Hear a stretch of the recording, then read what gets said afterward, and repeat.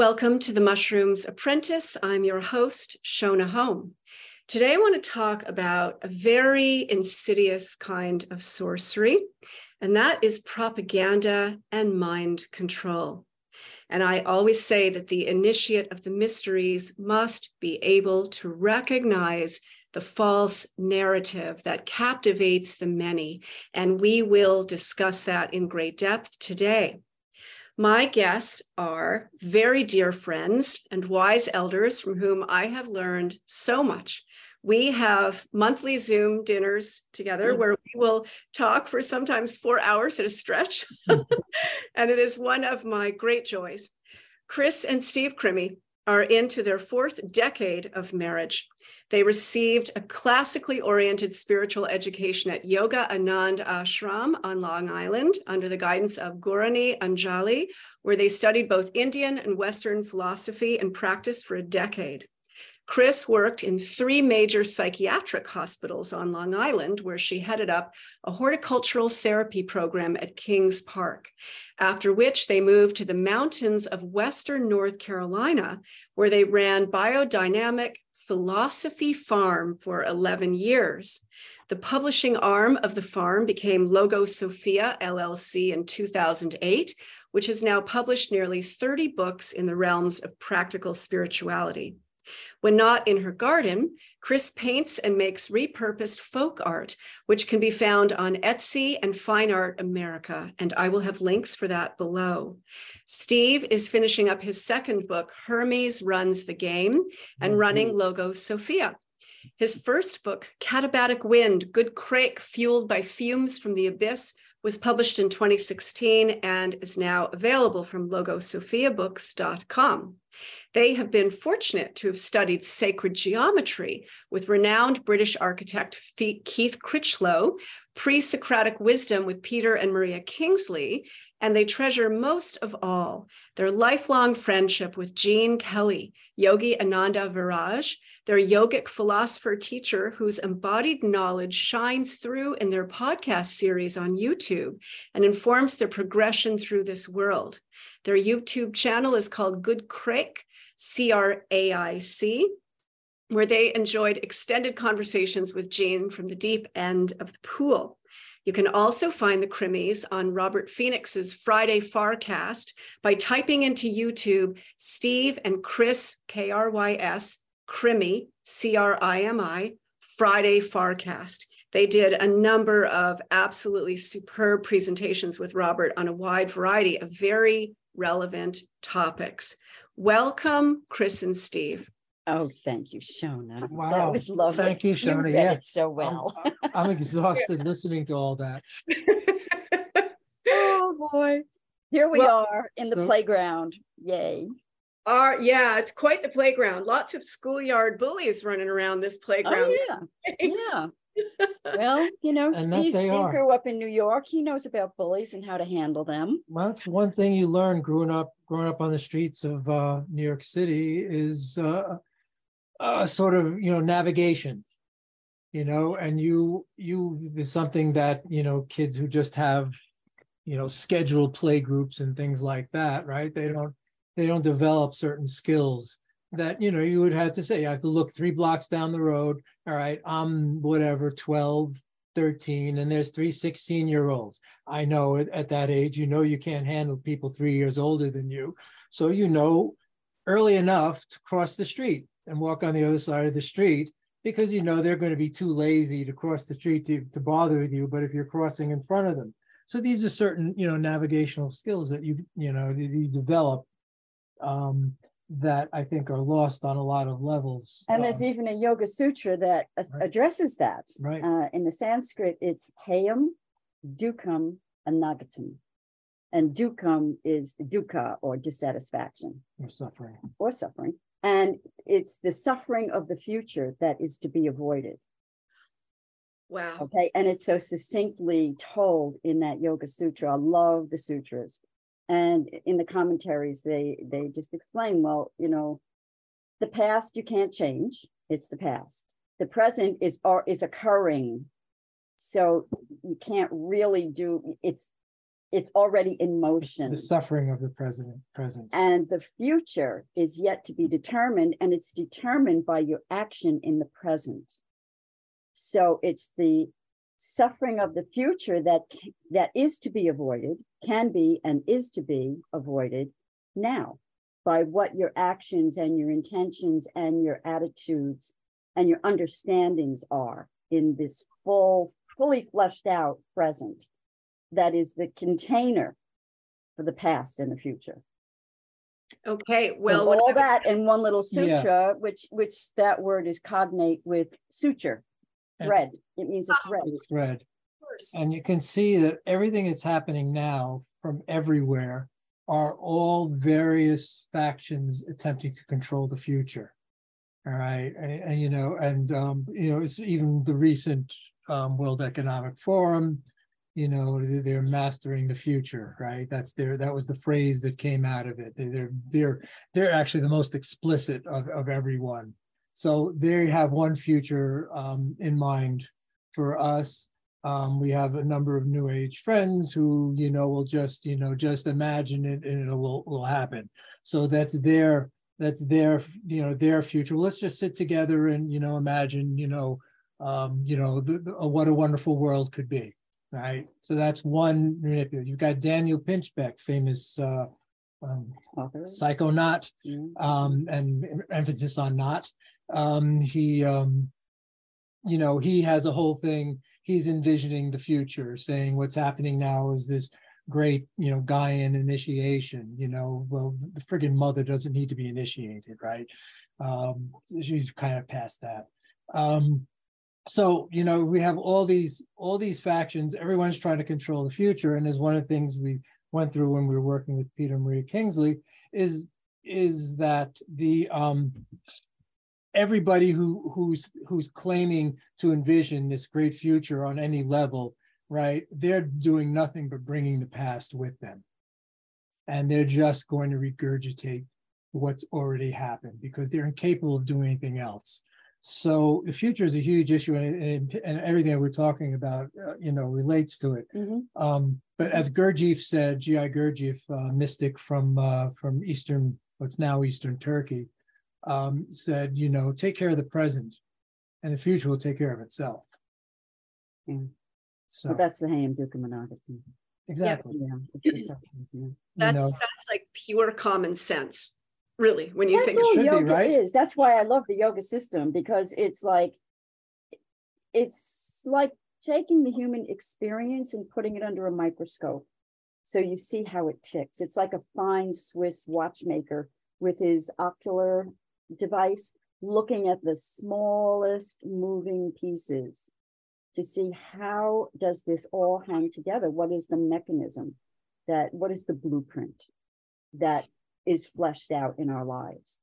So if we understand that scaffolding, then we know how to move through the world. And we know how we move with right action. Well, you guys have at it. Where do you want to begin? That's a goddess for the Greeks, Metis or Metis, Metis, E with the circumflex over it. And she is a goddess. And in fact, she is the mother of Athena. The people remember Athena being born from the skull of Zeus,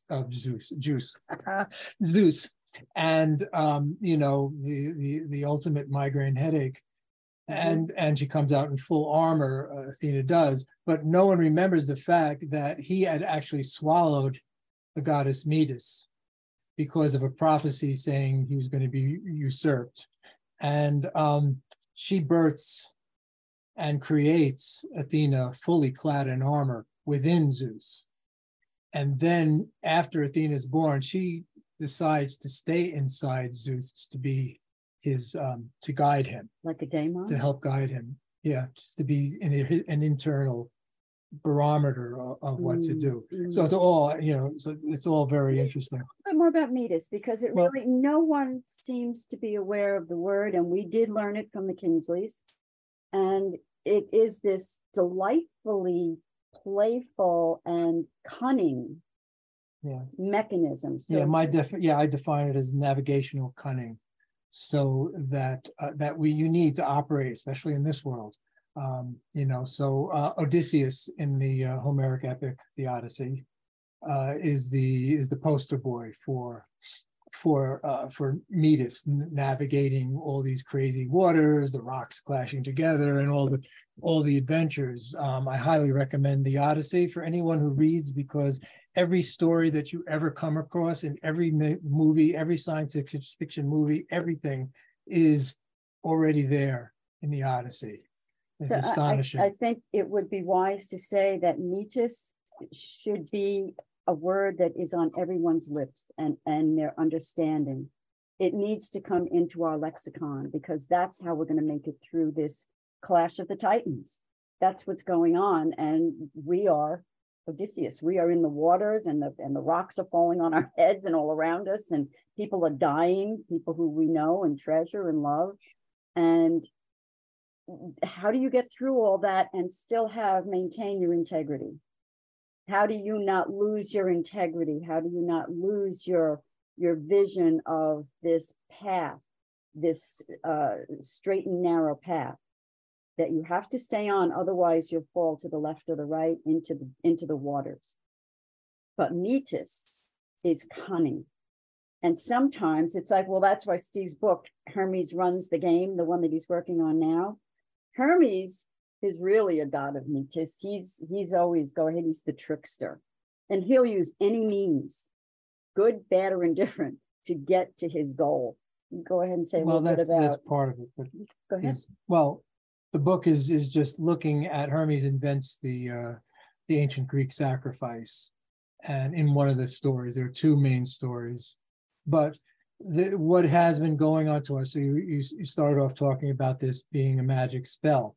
Right. So the book is more or less, how do you get to the magic? How do you understand that this is a magic spell? How do you understand that because the structure of spells, whether positive or negative, is the same, right? And they're almost all linguistic in a certain way. Incantations, chants, and they all work on that methodology, right? So, whether you're Aleister Crowley or whether you're an ancient Vedic seer or a Celtic bard, they're always chanting a world into existence. So what is that world that's being chanted into existence?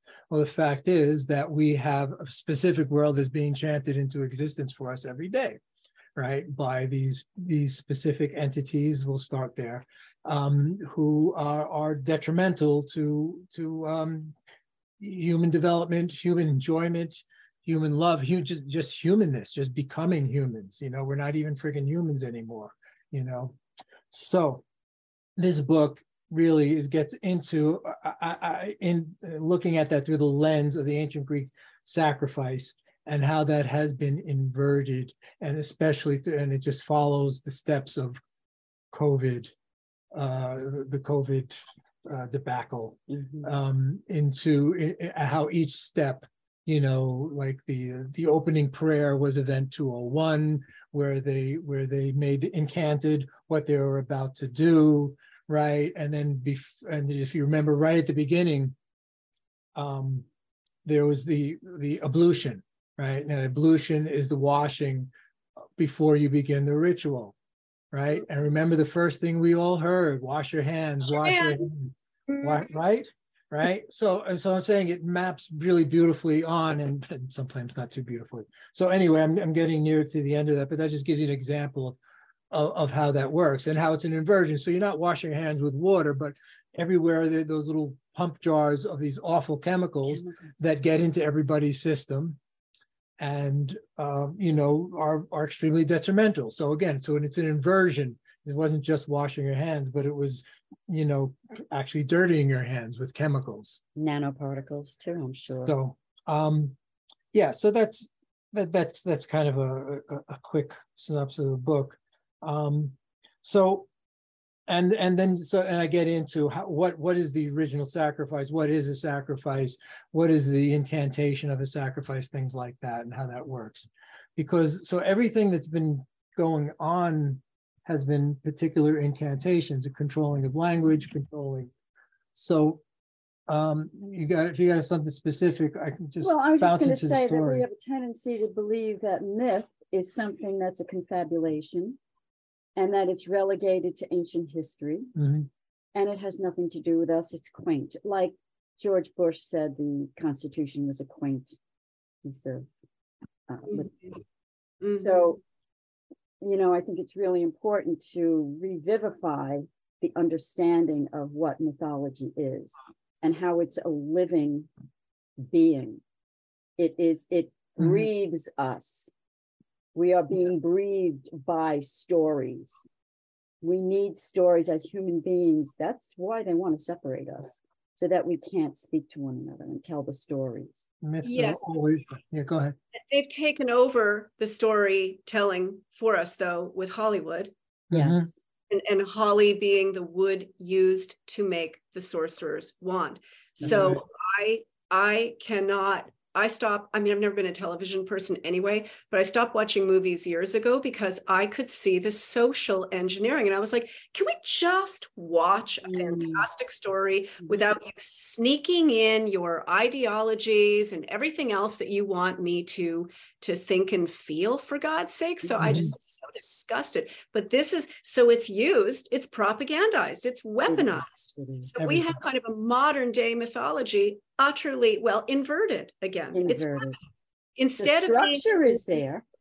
Right, but it's not being used to uplift and open the mind and inspire excellence. On the contrary, it's used to, just have culture circling the toilet. Yeah. Right. So I used to say that you're either practicing yoga or you're practicing the kleshas, which are the afflictions. So you're, and that's the same thing as saying it's all an inversion. Right. So you either, if you're practicing yoga, you're going toward knowledge and understanding, gnosis. And if you're practicing the kleshas or the afflictions, you're going toward ignorance. And ignorance, not in stupidity. I think most people understand that now, but toward not knowing. Correct. That's why knowledge is power. Yes. True, not trivial stuff, but like actual knowledge. Yeah. That's what you can say. Well, I was gonna start off talking about the hope. So the current iteration of the propaganda system, more or less begins with this group called the Pilgrim Society. This is around 1903 or so, and what has happened is that so I'm going to give you the mythology of the of the propaganda. So what's happened by around this time, the British realized that their empire is verstunken, that they don't have the ability anymore. They know everyone is sort of pulling out, and they realize that we are going to be it, right? Which certainly, but during the course of the 20th century happens, the United States being we. And what the British decided is, so the best way to maintain their empiric status is to control us. So the Pilgrim Society is formed, and today a lot of people have noticed the fact that used to be the CIA would run in the background, but now the CIA is overt. You have John Brennan, as a paid commentator on CNN, and all these things. You have CIA spooks running for Congress, one after another, right? It used to be, you have the secret space program. The CIA running the Washington Post. Used to be. What's that? They're in the psychedelic world as well, CIA. Oh, completely. They are the psychedelic. That was a complete op, right? Oh no. And that's a Tavistock, who we're going to talk about, the Pilgrim Society, the Frankfurt School of Social Research, and Tavistock. So those are three things, more or less. The Frankfurt School is the intellectual arm, and the Tavistock is the operative arm of the same octopus, same squid. So what one of the things that the Pilgrim Society did was they married journalists to spies, to the intelligence, which makes sense. So the fact is that the journalism and intelligence has always been wed. This is just, it's just become overt now, where they're just out in front of the camera. So yeah, so who better to form an intelligence agency than journalists who are embedded all around the world? Right. And so that is the perfect unholy alliance. Right. At this point, you're able to wire stories back and forth, so that the British Crown and they developed this as this as sort of a UK USA friendship society. And they would give, so every ambassador to England is automatically brought into the Pilgrim Society. It's like their little club. And it's mostly, of course, various royals and heads of news agencies that are involved in this. And it still exists. And they give out little awards for Americans, because they don't get to get knighted and all these wonderful things that you can get in England, by being Jimmy Savile, for example, who was knighted. So anyway, so this is kind of the origins of this sort of propaganda. And then what happens in World War I is that they have all the term shell shock, because by this time the munitions had developed to such a stage that the humans couldn't handle. It's not like swords, it's even Civil War, reloading guns or anything like that. It became much more mechanized, much more fierce, much more horrific. So people were just breaking apart. And so they said, "Oh, look, an opportunity." So people like the British Brigadier General Rees, REES, with an E on it. REES. Is it? Okay. I thought it was an S. Anyway, so they start studying these people who've been broken apart, and not, under the guise, everything comes in under the guise of healing, right? We want to hook up your brain to a computer, so that you can smell better or whatever, you never could, see, whatever. These are all laudable things, but that's how they always bring it in under health, as I'm sure you're well aware. Of course. Or for the greater good. Yes. Right. Yes. So which is always a health benefit, right? So they found that these shattered individuals, they started studying them. Eventually, this leads into what happened in Germany in World War II and in the basic MK Ultra. And Korea. In Korea, also the Manchurian Candidate type thing, right? So if you were able to fracture the mind, you were able to manipulate aspects of it, right? And then it got refined, especially when the foundation of the CIA in 1946, it got refined to the point where they could program various of these splits, or called alters of the personality. Now, again, to get back to the inversion of the sacred, say, for example, the Renaissance and all the ancient peoples, the Celtic bards, they had more than prodigious memories that we can't even imagine having, right? They would just have encyclopedic knowledge within themselves. What they would do, in ancient Greece, it was called the memory theater. Whereas, so if you were looking at like a theater with the steps down maybe say 2 sets of steps and then 3 sets of stairs, of seats, right? Now you would compartmentalize each of those sections into, say, a play, right? Same thing happened in Shakespearean times. You would take the Globe Theater, and each aspect of the theater would have a play, because, the king or whomever would say, I want to see this play tonight. Well, you had to have that play, right? You couldn't rehearse, or you could rehearse briefly, but in other words, you just had to know the lines, right? So you fragmented yourself purposefully. Into these theaters, or into these stairways, where each of these things would represent, and then there would be like some sort of key to unlock it. And it was a whole, whole system. A mnemonic system. Yeah, but it was a way of storing an immense amount of knowledge, right? Does that make sense? Yes, absolutely. Yeah. So perfect. That gets inverted into MK Ultra, whereas they fracture you and put in and you don't even know it's there. Right. Through trauma. Yes. Through trauma. Yes. Right. and now through chemical drugs. So, and this of course, as our author Lisa E. in her recent book has been talking about, and this is all writ large right now. So, do you want to talk about World War One and or the Soviet Union? You want to take that part of the story, because I could go on all day. What with the Soviet Union? What part? Well, how the Frankfurt School came out of the Bolshevik Revolution. Out of the Bolshevik Revolution. So there was a faction in the Bolshevik Revolution where these people were just then, after the war, they came into Germany. Am I getting that right? Well, they wanted to expand the revolution, right? They thought it would be everywhere, the Marxists. They thought that... They just thought everyone would think this was a great way to structure your society. So they ended up going into Frankfurt, Germany with these ideas. And they established the Frankfurt School for Social Research.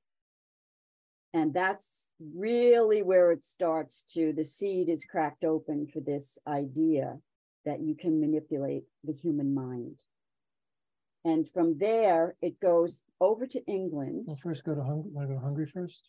Okay, so Lukács. Yeah, so there's a guy named Georgi Lukács. Georgi Lukács. Or George Lucas.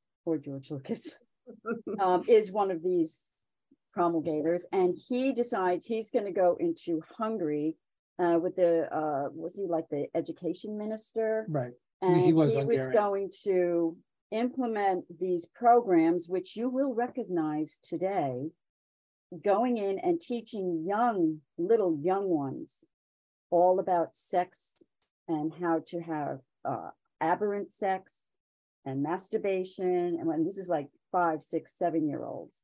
And the Hungarians were aghast. Destroying the family. I mean, everything that's been coming out. Critical race theory.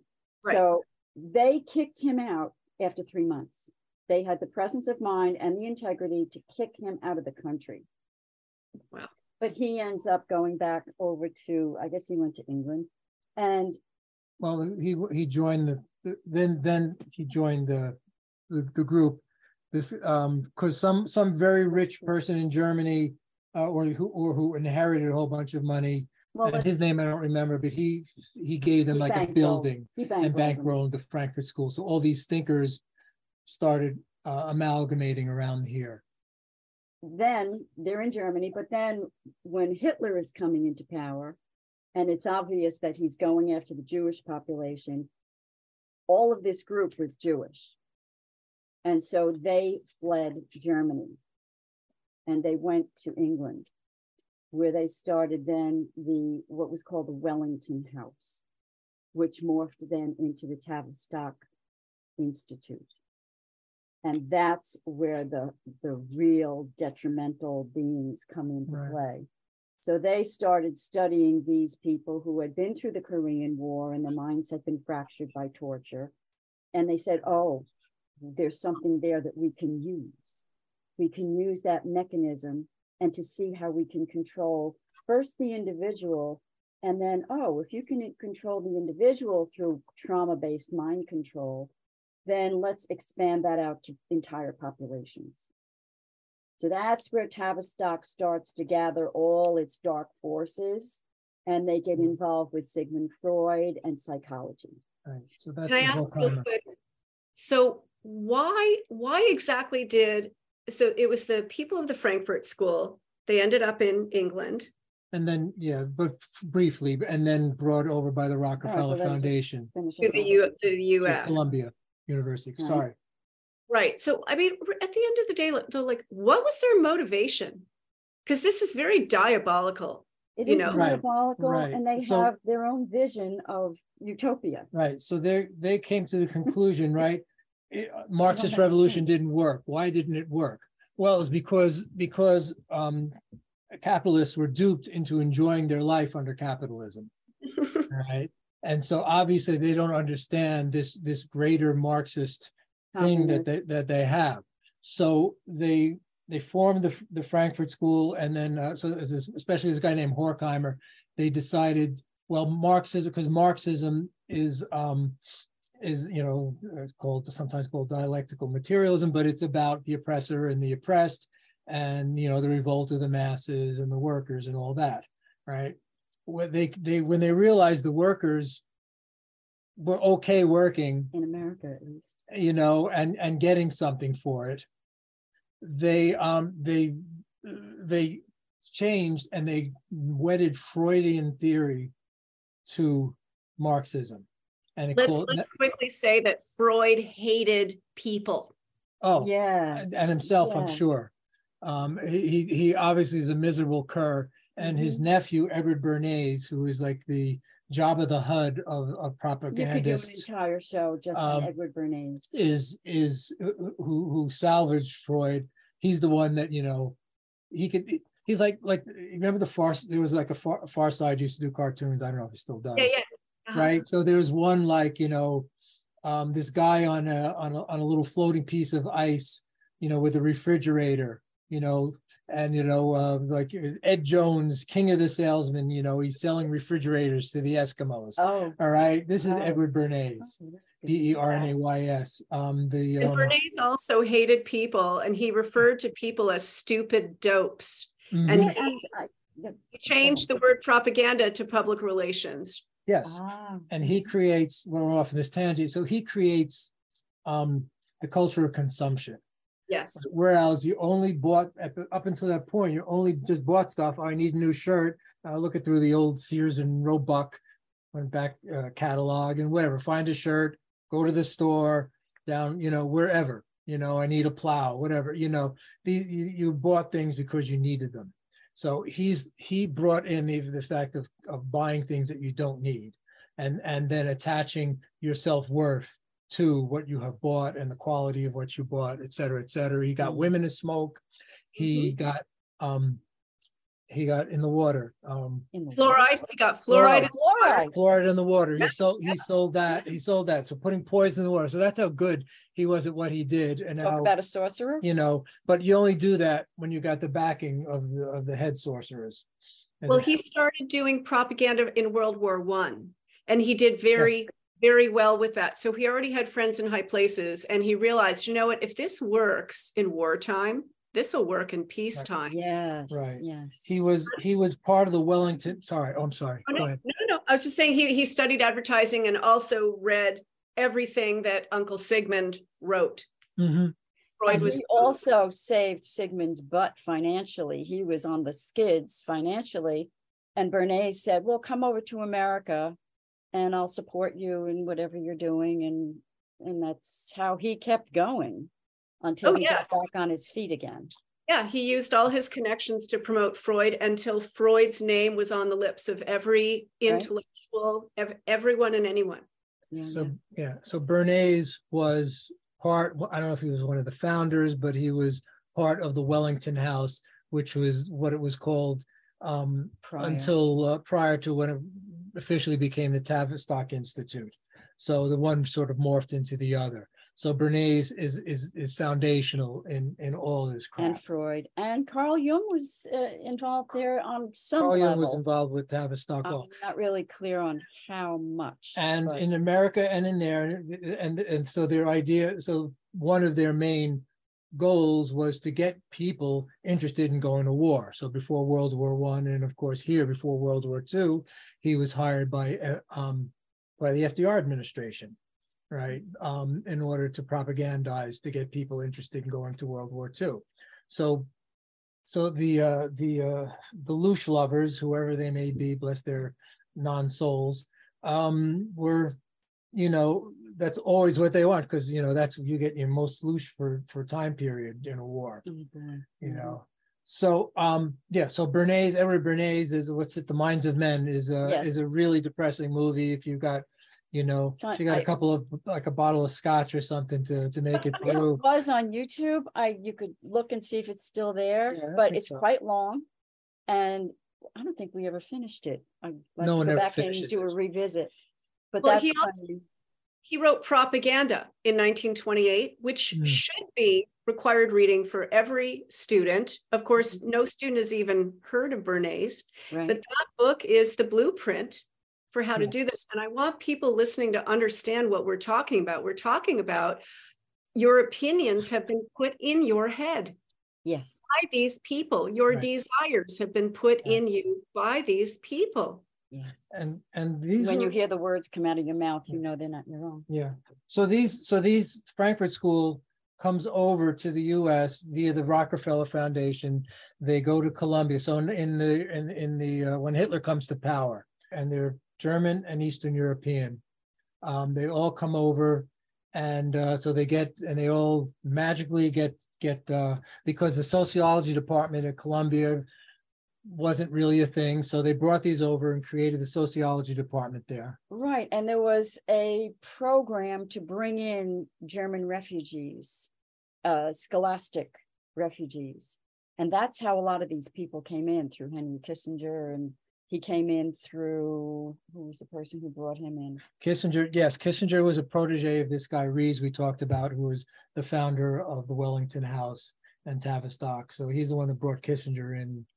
That's got to be around this same time, because Kissinger's like, whatever, 98 or something. If it's, whatever. All right. I was trying to count it in human years, but never mind. Okay. Anyway, so what they form, and then they really get ingrained into academia. They couple in a generation, they've got students, who are all studying this stuff. And one of the big ones is was it Horkheimer? Someone developed something called critical theory. Now, everything you hear of now is a variant of critical theory. Critical race theory is the most famous one right now. The other one that they call was it called, not the Lincoln Project or something like that, where they're reimagining, the whole slavery thing. So in a nutshell, critical theory, and this was, when I was back in college, though it wasn't really big in my college, you tear down everything except critical theory. So the whole point, you just sit there and criticize. Yeah, I can sit there and come up with lots of criticism of capitalism, right? If I want to, but you're not allowed to criticize, and this is coming straight from Marx, you're not allowed to criticize Marxist theory, right? You can criticize anything but critical theory, right? So it's a wonderful system. Works well in a marriage too. So this is the main, and this goes on, and so this is the main weapon that they have used, right? So, as you say, so like critical race theory. So they'll tell you, they'll set the presuppositions, and you can't criticize them, so that so the presupposition of critical race theory is something like, all white people are racist, and so then everything follows that. Well, you can't criticize their main presupposition that all white people are racist. So, because if you criticize that, the whole freaking thing falls apart. It's just, it's just a piece of logical crap. Mm-hmm. Exactly. They're all houses of cards, and once you examine the presuppositions of Marxism, of all this stuff. So you can really see how it plays out in society today, where everything is torn down.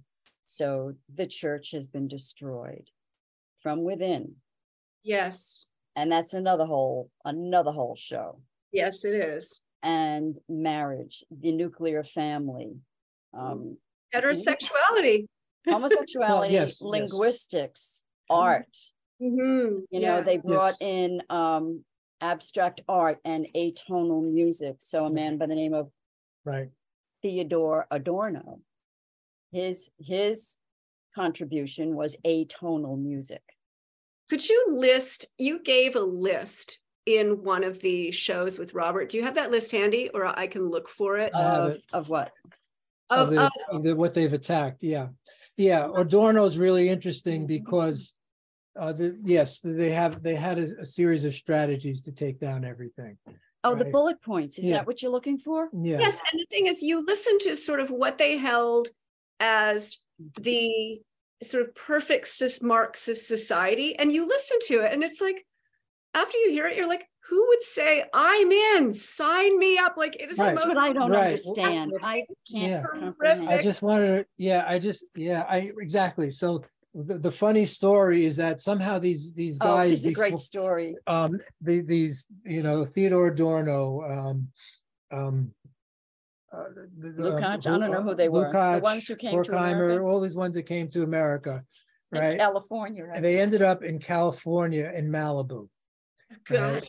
And Malibu, and you like in the like early 60s, late 50s, it was like a paradise. Probably like the happiest place in America, right? Surfers. Bikinis, surfers, hot dogs, right? The American expression in full form.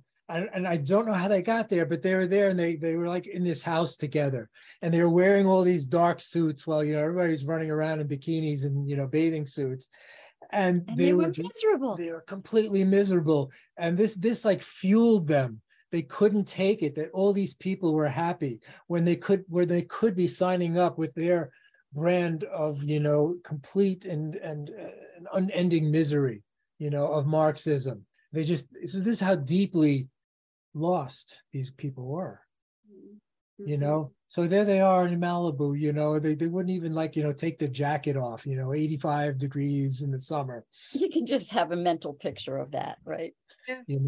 So that's the nature of these people. They're so lost and indoctrinated. But I think you go ahead. You were referring to the list, sort of what they. Yeah. Well, this is what really, when we were doing the research, we've been doing it a couple of years now, but when I first came across this, I was like, holy moly. This is actually a bullet point list of how they planned to take down Western civilization, and the United States being the epitome of that, expression in modern times. But these were the strategies of Theodore Adorno and Walter Benjamin. Okay. Anti-authoritarianism, organized pessimism. As I speak, just form a mental picture in your mind of how you see that playing out today across the realms of our society. So organized pessimism, atonal music, abstract expressionism, destroy the uplift and the sublime in art. Right. Destroy it. Just quickly, abstract expression, of course, now everyone knows it was a CIA op.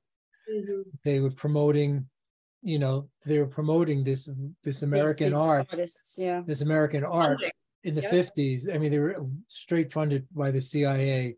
And articles put into magazines and things like to create something that most people who have an aesthetic sense would just to create a desire for something that's so despicable. But then people with an aesthetic sense were made to feel like they're like a dimwit because they don't understand the I know. Right. Oh yeah. And in order to understand, you had to read these guys, Herbert Marcuse and all the rest of them. You got to read them so you can understand the depth and profundity of a toilet bowl, in MoMA. You have to abandon your humanity in order to get to the level of understanding. I'm sorry. I know I'm offending some people who love modern art. I have a friend who, I think she bristles every time I talk about modern art, but I'm sorry. It's soul deadening.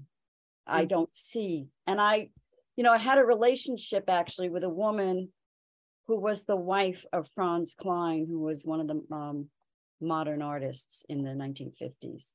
And Klein's work was, it was exhibited at the National Gallery and what have you. But I'm sorry. It has no place in my world. So that's the destruction of the uplift and the sublime in art. Expel the moral from politics. So there's no morality to be seen in politics. It's a pig's breakfast, right? And they don't even give lip service to it anymore. Yeah. Focus on appearances. So everything's superficial. Mm-hmm. Estrangement effect. And then there's a German word that maybe at some point I tried to articulate, but it's very challenging. So estrangement effect. So we're all estranged from our upbringing, from the moral code that we were raised with, and estranged from our relatives and friends. And ourselves. And ourselves. And our elders. And our elders. They call boomers now. Yeah, yeah. With great disdain. That's a really good point. Yeah. Thanks for bringing that up. Yeah, well, I remember Right, boomers. Peter Kingsley was talking about how all like the New Agers gravitate towards Native American elders because they have no elders in their own. I mean, even the elders that we have, you know, are not. Well, my friend Diana, she says we have a lot of olders, but very few elders. Right. Right. Yeah. It's tragic. It is. It's tragedy. terrible. So yeah. So we're trying to be moving into that space. Demoralize the audience with brutality. Really, it's a form of brutalism in theater and art. Create aimless anger, and you see that in Antifa and Black Lives Matter. The average teenager. Yeah, right. And me at times. They've succeeded. Well, no, it's not aimless. It's focused. And here's an interesting one: the mechanical reproduction of art. When you are in the presence of sublime art, there is an interaction between the art and the human awareness of the art. And it's like it's greater than the sum of its parts. And I remember going into New York City at one of the museums, and we saw the Pre-Raphaelite exhibit. It was transcendent. These paintings were like floor to ceiling, and you were just like dwarfed by the beauty and the magnificence of what was being portrayed by the artist. And to mechanically reproduce it, I'm kind of on the fence. It's like, well, okay, I do have a lot of, mechanical reproductions, like either in a beautiful Christmas card that's got a Madonna and child, but that also allows for the art to be disrespected, because where do those Christmas cards go at the end of the day? They go into the trash. And whether it's a snow scene or it's a Madonna and child, it's all lumped in together as trash. As disposable. Yeah, but in a very disrespectful way. And also to add on to that, it's also like music. Now, and this is something that Theodore Adorno, who a lot of people are, if you hear a lot of people on their podcast say that he wrote the Beatles' music, which actually to me makes zero sense. He doesn't have, someone whose focus is, Schoenberg and atonal music, cannot do, McCartney, schmaltzy stuff or any of that. They don't have the heart. He doesn't have the swing, I mean, now if you want to say that the Beatles, I mean, look at the fact that they came 3 weeks after Kennedy's shot, they appear on Ed Sullivan. How about that? The country goes through the shock of Kennedy being shot, and I was in kindergarten, I think, and then the Beatles show up like 3 weeks later. That is all Tavistockian plan. All right, so that's an example of how Tavistock would work. Right, so you have the trauma, and then you refill it in with this little pop band, Love because Me Do. People are more suggestible when they're in when they're in shock. They're totally suggestible. That's the point. She was just 17. You know what I mean? Right, and it's a really good point that you bring up, especially with the timing. I think it's something that's important for us to realize we need to pay more attention to as far as connecting dots. Yes. Look at the timing of events, what comes first and what follows, and what allows it to come into being where it would not have been possible before that, right? Exactly. So I think it's important to bring that into your daily awareness when you listen to some new story that's come out. Do look at the whole picture and not just part of the picture. I remember one day when we were in the ashram, and Guruma had she took the lily, the flower off the altar, the oven. And she said, what do you see? So all of us said, oh, we see a beautiful flower. She said, you're not seeing. You're really not seeing. Because what you're not seeing is the entire rest of your sensorium. You're not seeing a thing in itself does not exist. It exists in a context. You are seeing my hand holding it. You're seeing my body. You're seeing what I'm sitting on. You're seeing the room. You're hearing, you're smelling, you're tasting, you're touching, and that's all you see. So when we see an event, we need to really make it a spiritual practice to see the context, the vessel within which that is being given to you. And does someone want you only to see this and not that? Is there something else going on? You don't want to be paranoid, but you want to be awake and aware and use all of your senses. Like Peter Kingsley brought home. I was about to say, you're going to talk about common sense. The very interesting point about. You used the term before, right? Common sense. We've got a step down understanding of what that phrase common sense means. From Empedocles. And for all of these Greek philosophers, it meant using all of your senses in common. All of the senses are brought together to make the whole. Well, that's interesting because, of course, what has happened to all of us today, they've made us compartmentalized. And that's what public schooling, it's all compartmentalization. Yes, Aristotelian thinking. And abstraction. Yes. So you're always abstracted from your experience and abstracted. And then, so this is it's the tyranny of thought, and you can't get to the real through thought. So it's abstraction and distraction. So it's like, oh, look, a squirrel. And so here's something important that's coming into flower that people are beginning to notice. And the next thing you know, you get the rug pulled out from under you. Oh, look, a squirrel over there. Oh, look, somebody just murdered somebody. Oh, look. Oh, look, don't look here, because this is where your life will flower and your humanity will flower. We don't want that. Yeah, there's an innate morality in being in the moment. Oh, it's beautiful. Okay, dialectical potential. Well, I have no idea what that means. What you want to take a shot at that? Dialectical potential. I'm not thinking by potential, but that's dialectic. Dialectic is. Well, that's what they're. Yeah. Well, I think that's more or less keeping things separate. False. I would just say, instead of saying that, I would say false dichotomies, which is left, right. Everything is a false dichotomy. Abortion versus murder.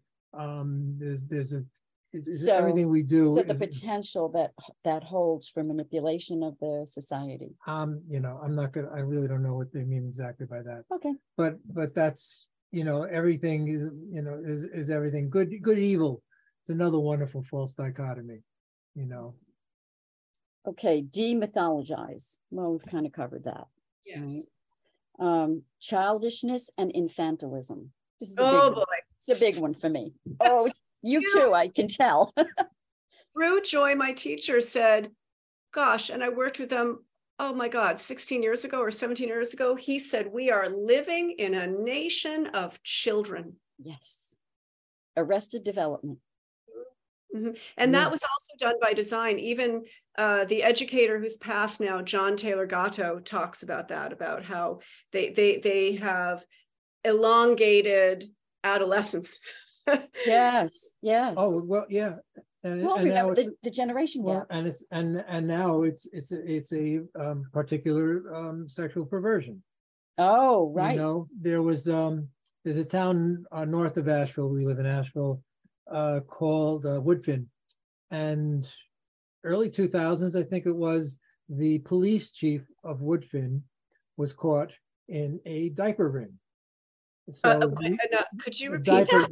A diaper ring. In other words, it was a group of men who got off, adult men. These guys weren't kids, so who knows how long they were doing, who would wear diapers with I guess some sort of prostitutes, and this is what particularly got them off.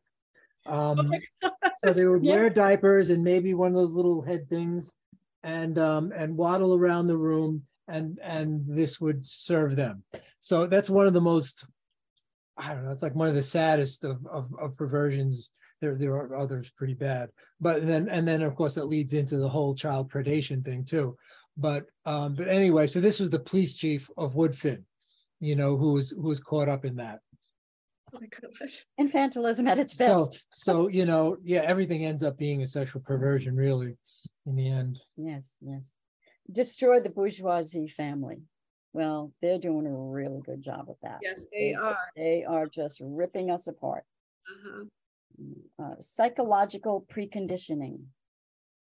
So you're preconditioned to accept certain new ideas that are not in your best interest. Education, running it through the education system. Yeah. And Hollywood.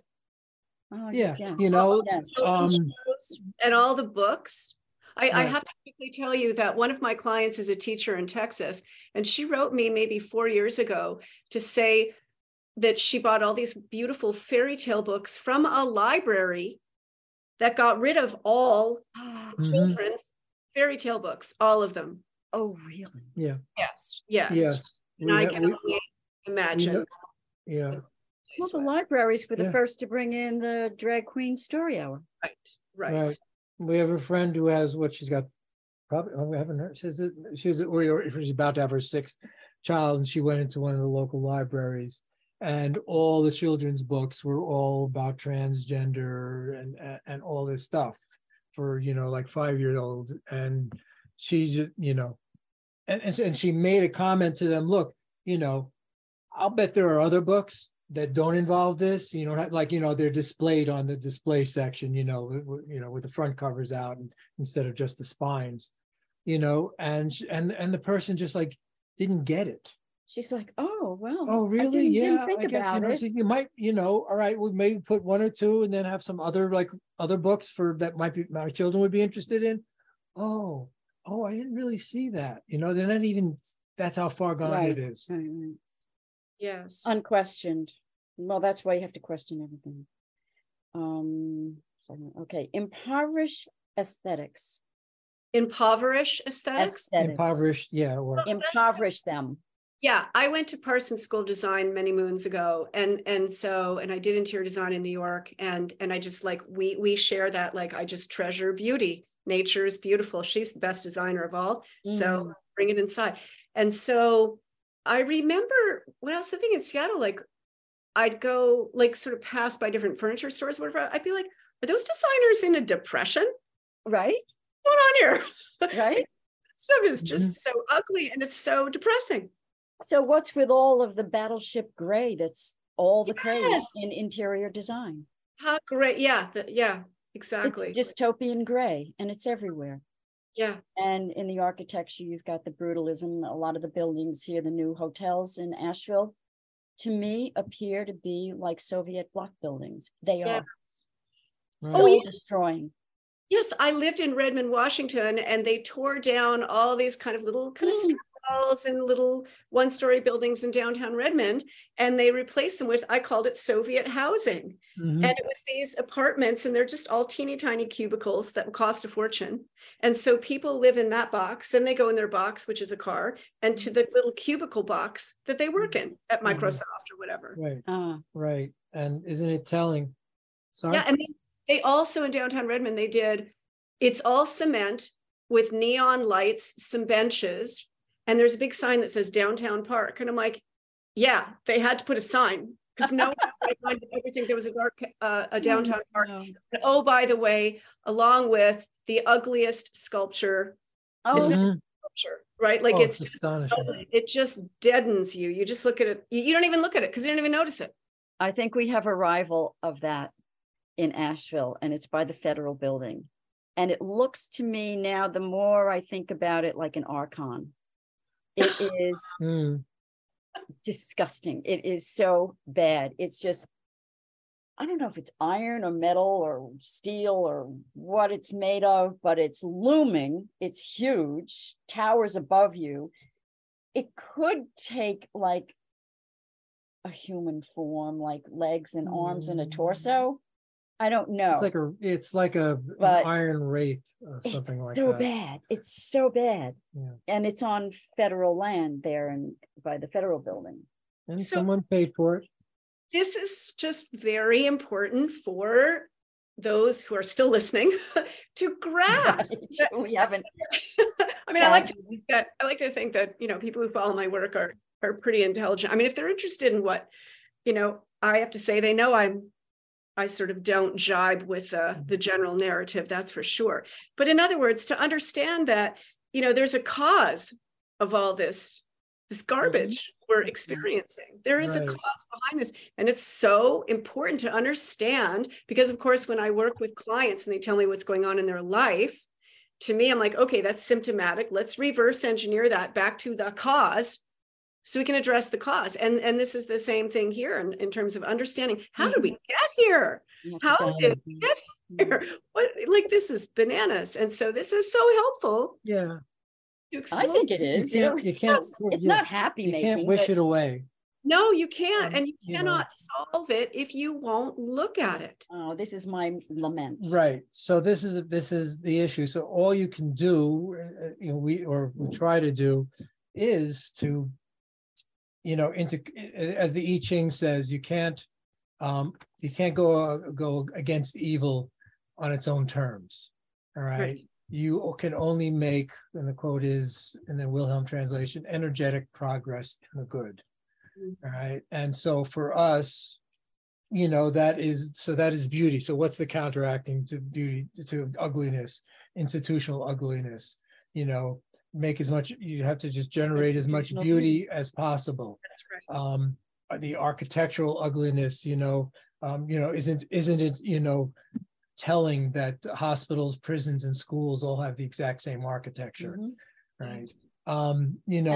Live, don't sell, I mean, it's hard, but don't sell your children to those institutions if you can. There are people who can't. There are people who don't care. But if you can, you have to do something. You have to make your life a stand against all of this.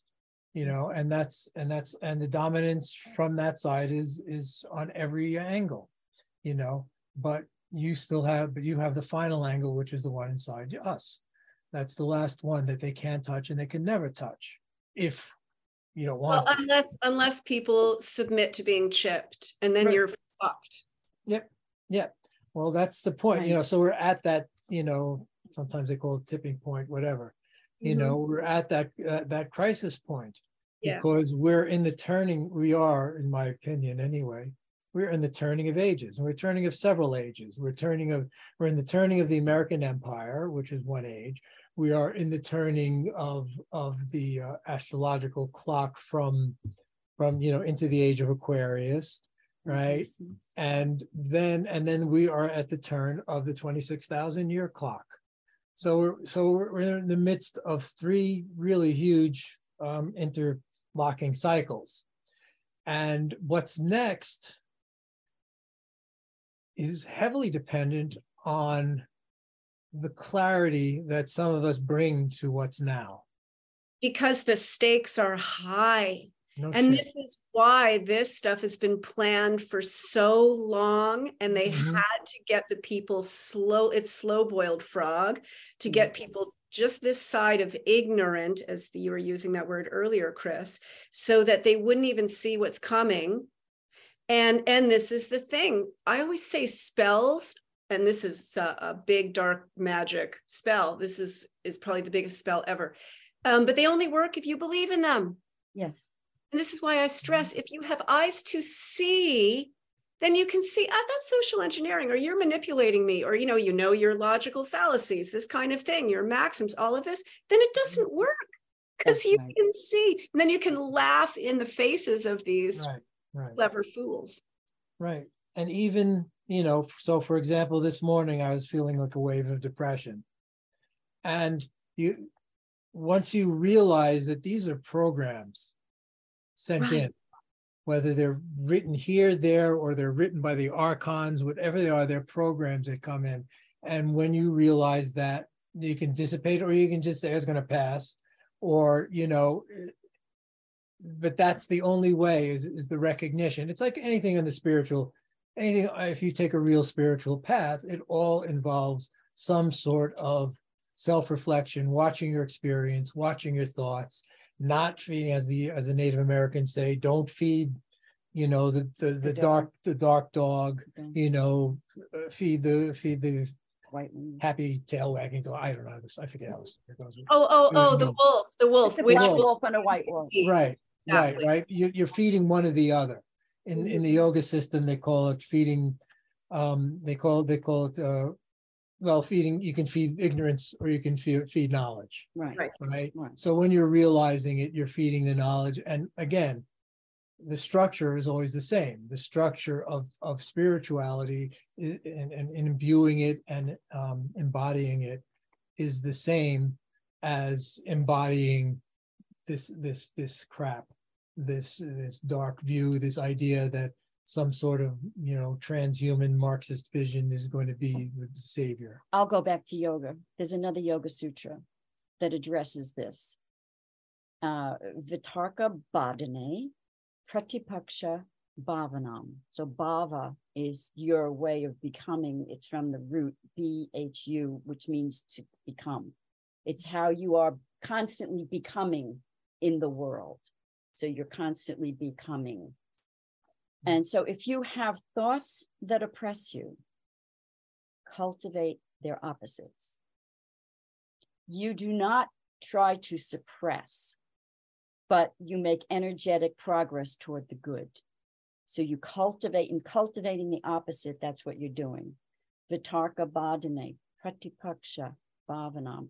If you have thoughts that are oppressive to you, cultivate their opposites. Because, you know, feed the positive, make energetic progress toward the good, work toward beauty. It's not going to change what's going on in the greater scheme of things, in the greater world, but in yoga philosophy, the yogi's universe is their universe of experience. It's an experiential universe, not a universe that's a concept in the mind. So you have a concept. We don't know the universe. We don't experience, you know, outer space. We don't experience a solar system unless we're, you know, somehow involved in that world. Your universe as a yogi or a yogini is your field of experience, your immediate field of experience. And that's what you can affect. So you can provide uplift. You can bring beauty into every aspect of your life. If you're cooking breakfast, Steve loves to do breakfast. He always makes it beautiful. The food is beautiful. The present, that's just breakfast, right? All of your implements can be beautiful. Don't accept plastic or paper napkins or paper tablecloths or whatever. Use the real, genuine article. Why? Because it feeds you. Plastic is dead. It transmits nothing. Silver, on the other hand, can kill bacteria that are detrimental to you, but use genuine articles in everything and make it, you want to be obsessive? Make that your obsession. Be obsessed with beauty. In your speech, don't use LOL. Uplift, use a inspire. Use a smiley instead. Right? So bring it back, revivify your linguistic acuity. Develop that as a skill, as a life skill. Isn't that a program, right? So the language has been impoverished. I even remember in grade school, and I'm 73, so that's going way back. In grade school, noticing that my vocabulary was different from my classmates, and I used to dumb it down. Mm-hmm. And then I became aware of it at some point in my life, and I was like, okay, I need to stop that. Mm-hmm. Because what I would do was a more complex word or phraseology would come into me, And then I would put it aside and use the more common parlance instead, so as to not stand out in the crowd, right? And that's Mark Twain's fault. But go ahead. He wrote one of his sayings that I don't like is that don't use the 25-cent word when the nickel word will do. Oh, well, maybe he was talking about sutras. He had some other better sayings. Anyway, make it what you do, make it who you are, make that part of your being, that everything you do uplifts and makes the world more beautiful, because everything you do affects everyone around you and it has a ripple effect. So that goes out into the world. It does make a difference. Beautiful. So, that reminds me of one of the lines from one of my poetic transmissions says, one by one becomes most all. Oh, perfect. Yeah. So let's finish the first hour here. This is beautiful place to end.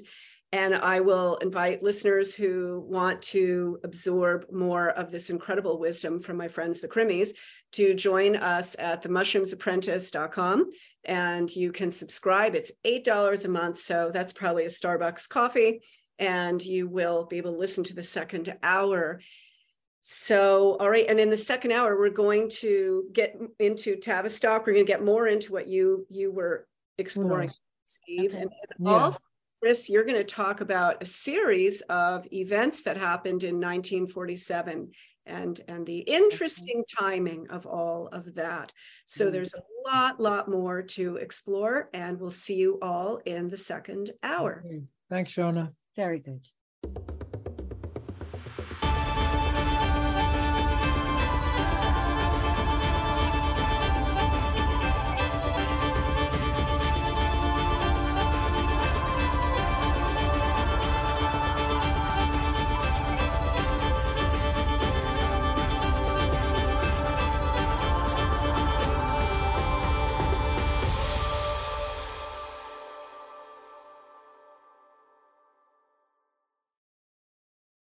Welcome back to the second hour. I am here with the Crimis, and let's go to you, Steve, and continue on the Tavistock. Let's learn a bit more about this. Right. So we mentioned in the first part, Tavistock comes out of something called the Wellington House, and this is also involved with this John Rawlins Rees, R-E-E-S, and he was with the British Psychological Warfare Bureau. And he's the one who studied the shell-shocked soldiers in World War I. He's also the person responsible for bringing us these wonderful luminaries like Henry Kissinger. So this is sort of the ground of them. They're taking Freudian psychology and using it to manipulate. So the idea is that if you can manipulate individuals, well, let's see how we can manipulate the culture.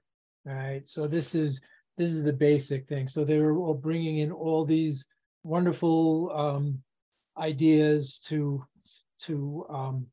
people like so there's someone named Kurt Lewin was a big person. He was sort of this transition. He worked for both, I think, the Frankfurt School and for Tavistock Institute. And so we also mentioned briefly, like, for example, the bringing of the Beatles to America right after the murder of John Fitzgerald Kennedy.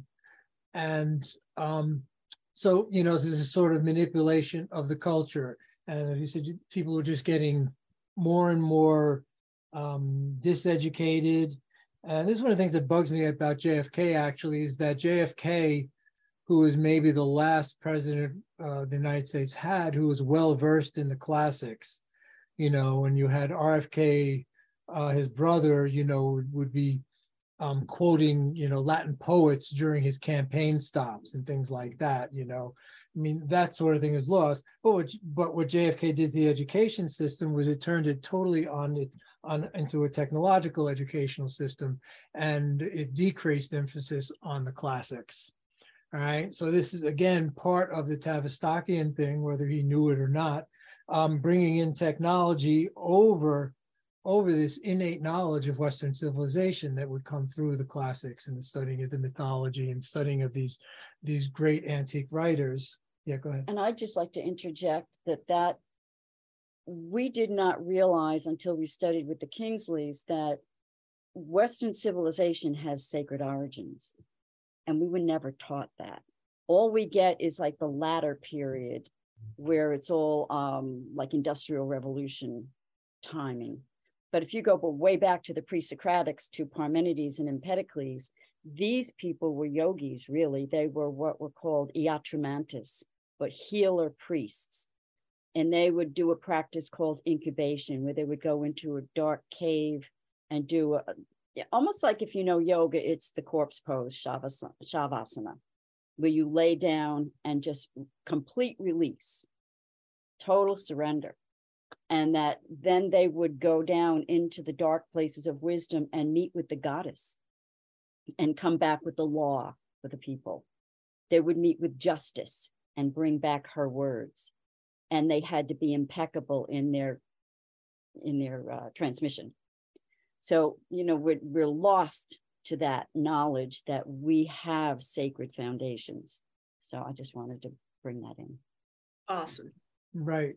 And so we don't even know that we've lost them. That's how well they've rubbed it out, and that is why we have to go elsewhere. That's why, at the time we went to India, because we had no access. We as a culture, we've never been to India. No, but to Indian philosophy and to people who are in China and whatever, Hawaiian kahunas, and, where there's some sort of living tradition that's still, in whatever form it's still in there. They have something. They know they had something in Native American stuff we mentioned earlier. So, but in the West, we've been denuded of that, and that really starts. If you want to get into it, it starts with Aristotle. So it really starts early on. I mean, Plato is part of it, but Aristotle, of course. Because I just want to go back to the poem Parmenides, and I think this is essential because no one knows it. Anybody can look up Tavistock, right? The Parmenides wrote a poem, and it's an incantatory poem, right? That they must have used in his circles to go into. It's about going into the underworld and meeting. She's not named, it's just called Theia, the goddess, but because she's in the underworld, you have to assume it's Persephone, right? Because Persephone didn't like to be named. Okay, that was one of her attributes. So they would just call her mostly. She's very well known in Sicily and southern Italy, besides in Greece. Sicily was actually a wedding present from Zeus to Persephone. So for whatever that's worth. But she is the mystery. But when you get the mystery religion, she is the mystery. Yes. And I don't want to get into the experiential level of that because it's, put it this way, I was once touched as lightly as I possibly could on my third eye during a long period, after a long period of meditation by, I'll just call her, by Theia. And it was like as light as I could possibly touch, and it just blew me the frig away. Okay, it was like she was doing everything she could not to destroy me. All right, this is the power that exists with the gods and in those realms, right? And so I've always been interested in those realms and not in, what do my guides say? That's, which is important, I guess, but that's why I fumble around all the time, because I don't have any guides. I just have gods. So anyway, the point being that Parmenides goes into the underworld and gets two aspects of wisdom from the goddess. All right. So one of them is about what we call being, right?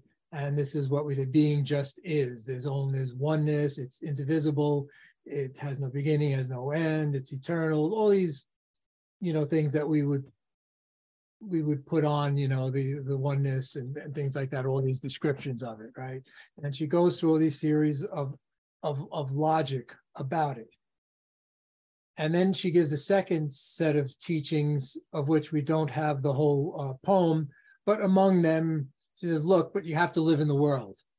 So I'm going to give you the most up-to-date information about the world. So she teaches, and it's the first time that, for example, the Tropic of Cancer, the Tropic of Capricorn, these sort of lines and how the world is created are talked about. So she gives him all this kind of navigational knowledge for the world, what we called Metis earlier, right? So on top of that, and this is Parmenides in incubation, making this underground journey, led by the daughters of the sun. Is all right. Catabasis, which is the name of my book, is about the underground journeys where the wisdom is. So you get to Plato. So anyway, so the logic that the goddess gives Parmenides to bring back is a logic to take this world of multiplicity and return it back to unity. All right, so that you can experience the unity of everything. Okay, Aristotle turns it in reverse, and he uses that to categorize and to divide the world further and further and further into discrete parts. So what's that? MK Ultra. MK Ultra, right. So there's another early form. So this is why I'm not a big fan of Aristotle. Plato, he has this very famous allegory of the cave, right? Which most people know about, where you're chained, you're staring straight ahead, and there's a fire way back, and in front of the fire are carried objects, and then you see them projected in front of you. So you think the objects are what is, right? Instead of knowing the objects are behind you and it's just a projection of it, right? A lot of problems with it, but we'll just take it on the surface. And somebody gets to break loose and come up to the world and see the real world, right? So a couple of problems. One with Plato's, one is because his end note, his wisdom, is always abstracted. It's always out there somewhere, right? And there's no tradition of people, whereas the Indian tradition, Celtic traditions, there are people who are sages. There's no tradition of, there's Plotinus, but it's all intellectual tradition. As far as I know, there's not a realization tradition all that much, certainly with Plato. But what he does, he takes this underground. So everybody before that, the pre-Socratics, Pythagoras had a chamber under his house where he would go into incubation, right? Every temple had an underground incubation. Every healing center had incubation places where either the priest would incubate for you or you would incubate. Asclepius would come, give you your healing, right? Healing, wisdom, all these things and law were all tied up together. What Plato does, to I think the great detriment of everything, is take what was originally the place of wisdom, which was the cave, the feminine, and pull it out into the rational sun, right? So he destroyed that connection to the chthonic deities. And by doing that, he made rationalism a deity. And so and as I love to say, you can't get to the real through thought, yet that comes up over and over again in Plato. So I think this is fundamental to understand, that that underground chthonic wisdom, where are the mushrooms? The mushrooms are connected to the vast underground, darkness. Right? Absolutely. And so this is the wisdom that's coming up and that you're tapping into, right? And coming out through you. So this is what we lost, and I think it's really important to state that, because no one knows what we've lost, unless there's just a handful of people who are really writing about this and coming to grips with this, as we go into the end of this cycle, and to hold on to what light we can as we go through this cycle, I think is hugely important. Okay, so that's all that loss is all in the background of why you're able to manipulate everybody. You can't, you can't go in and manipulate a real shaman, and throw shade on everything and say, whatever, oh, you don't know which way, whether the earth goes around the sun or the sun goes around the earth or whatever. It's really the, you go through all these mechanizations and all this, and it's really the earth going around the sun. And the shaman say, yeah, well, screw you, because I wake up, I go praise that thing that comes up right over there, and I bless it, and I sacralize it in my life. And during the day, it does this, it moves across, that is life. And that's the yogi's universe of experience. And that's the universe. That's the where we really live. Universe. How far do I have to abstract to live? I can't even live. How can I even live my life with the earth going around the sun? I can't, right? I can't have a lived experience of that, right? So this is all, whether, and everything, of course, happens, well, it happens when you do these certain things. So you follow these scientific prescriptions, when you do all these things, well, that's what happens. The earth can go around go around the sun, and the sun, goes around the center of the galaxy, and this, that, and the other thing, but that's fine, but that's not where we live. But then don't you also think that this is where the deep grief of our nation and our culture, Western civilization, stems from? Yes. That there's unspoken grief, deep grief, and we don't know why. We don't know what we're grieving for. We've lost that sacred origin. Mm-hmm. And I'll go back to the Kingsleys again, but Peter Kingsley always talked about the need to resound the original note that our Western civilization was begun with. And when you use the language of frequency, that makes sense. So notes deteriorate, frequencies deteriorate, cultures deteriorate. What has a beginning has an end, but it needs to be resounded from a spiritual perspective. That spiritual origin of our Western civilization has deteriorated. So you've got, well, maybe like we're at the point where the octave is finished and you're in the interval that Gurdjieff talks about.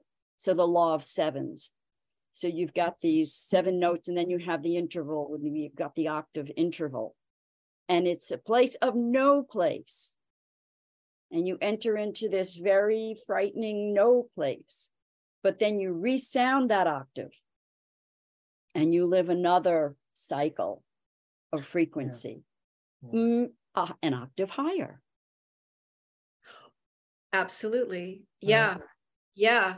A friend of mine talked about the tarot cards and how they're indicative of kind of where we are at, and how this whole COVID thing was the Tower card. Oh, yes. Good. Or that was the Devil card. And that's all the satanic shit that's just so easy to see if you have eyes to see.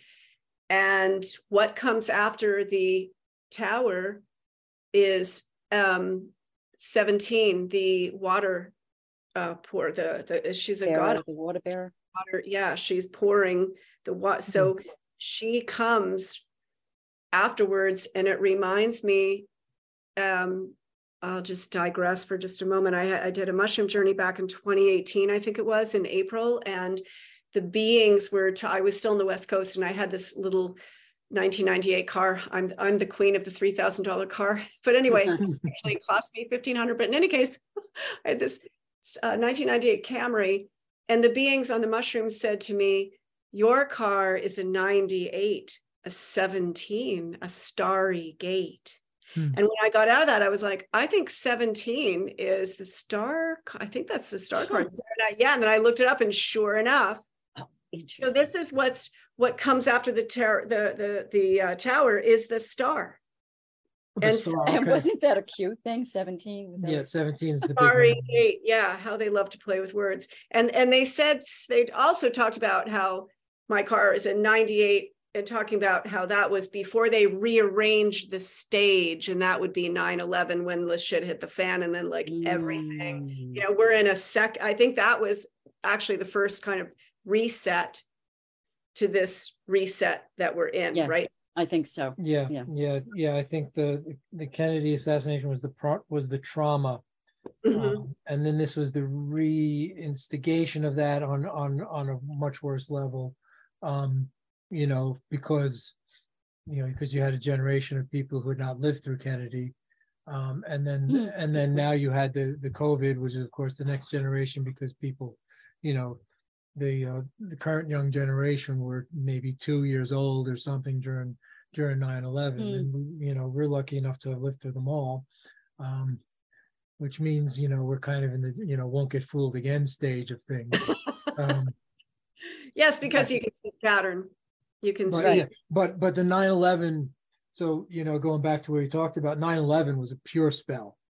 It was an absolute and complete spell, and it worked really well for them. You still can't on the news, even the esteemed Tucker Carlson can't contradict the 9/11 government conspiracy theory, No. But also you're talking with the whole trauma and then suggesting. So there was the trauma of what happened, I remember very well that. And then what did Mr. Bush say? Go shopping. Go shopping. Go shopping. And then he also said, we will tolerate no conspiracy theories, which is a CIA term, of course. So that got planted in people's heads, because that's like the perfect phrase that just absolutely shuts down any kind of inquiry or discussion of maybe alternative possibilities. It's like end of argument. Yeah, they just use that. Oh, sorry, or so I certainly prefer Gore Vidal's saying, "Well, I'm a conspiracy observer." And but then this is and this is the destruction of even the superficial aspects of logic. And were you talking about the trivium with Robert Phoenix? Was it? Yes. Right. So and that's part of it. That's the true understanding of logic. And I said it goes back to this to the goddess giving us a methodology back to oneness, from the multiplicity. And instead it got turned into its opposite. So so logic, grammar, and rhetoric are the trivium, right? And this was a standard sacred education. The trivium and the quadrivium, according to Keith Critchlow, who we studied sacred geometry with, are the body of Mary. That's exactly how he put it. Oh, keep going on that one. Wish I could, but so the quadrivium is for the physical studies, so that's math, or number, qua number, and then geometry, astronomy, then music, and then astronomy. So it's number in itself, number in space, which is geometry, music is number in time, and then number and space and time is that you can call it cosmology, or however you want to put it. And so that's the quadrivium that you would study, and then logic, grammar. So this is all the body of the mother. So these are the sacred aspects of Mary as the mother of everything, and the great cathedral. So we studied with him at Chartres Cathedral, which was an altering experience for us. To be there with them and take the sacred window portals and then draw them, and figure out how they worked and find the geometry behind them. He was brilliant. And then visit the holy well underneath. Right. You talk about in the dark places of wisdom, and where that would be held, there's a well, a holy well underneath the cathedral that we got to visit as well. Right, which was the original place, and there was a statue of Mary holding a child, which was supposedly pre-Christian Juridic. It's a copy. Yeah, I don't think it was Mary, right? It was a pre-Christian. Right, but it was the mother holding the child, so it literally would have been Mary, correct? Right. So that's part of it, and that was before the cathedral was built. It was a Druidic shrine, and that was part of the shrine pre-Christian. That there was a statue of a mother and a child there, and a seated mother and child, and so there's a copy of it. But to show you, so they're getting back to the destruction of reason during the French Revolution, right? they repurposed, or after the French Revolution, or whatever, they repurposed the cathedrals to what they call the goddess of reason, right? And so apparently the goddess reason wanted them to, to aim their guns at the 900-year-old statues on the front, and then they desecrated. I don't even want to get into how they desecrated the holy well. They desacralized everything, and this was in honor of the goddess of reason. So just to show you, I mean, you talk about, you know what I mean? Like, I think that was the propaganda that was created by, shall we say, the by the kind of Frankfurt-esque folks of the day, right? Like Robespierre and those two other pieces of human. Murat and I think Murat, M-U-R-T. Yeah, that they would have to create something like that people could kind of embrace as their conviction toward, this uprising. Right. There was, there was a madness in that. I think at some point, maybe you would be interested in, I'm so taken with the Parmenides poem and that is a catabasis going down into the underworld and meeting with the goddess. That poem is so powerful. And since you have such a beautiful connection with poetry, maybe at some point it would be nice to do a breakdown of that journey into the underworld. Wow. We have a conversation around it. Oh, I would love that. We started to do that with Danny Katz on her podcast, and we got a little bit ways into it, but it goes on for a bit.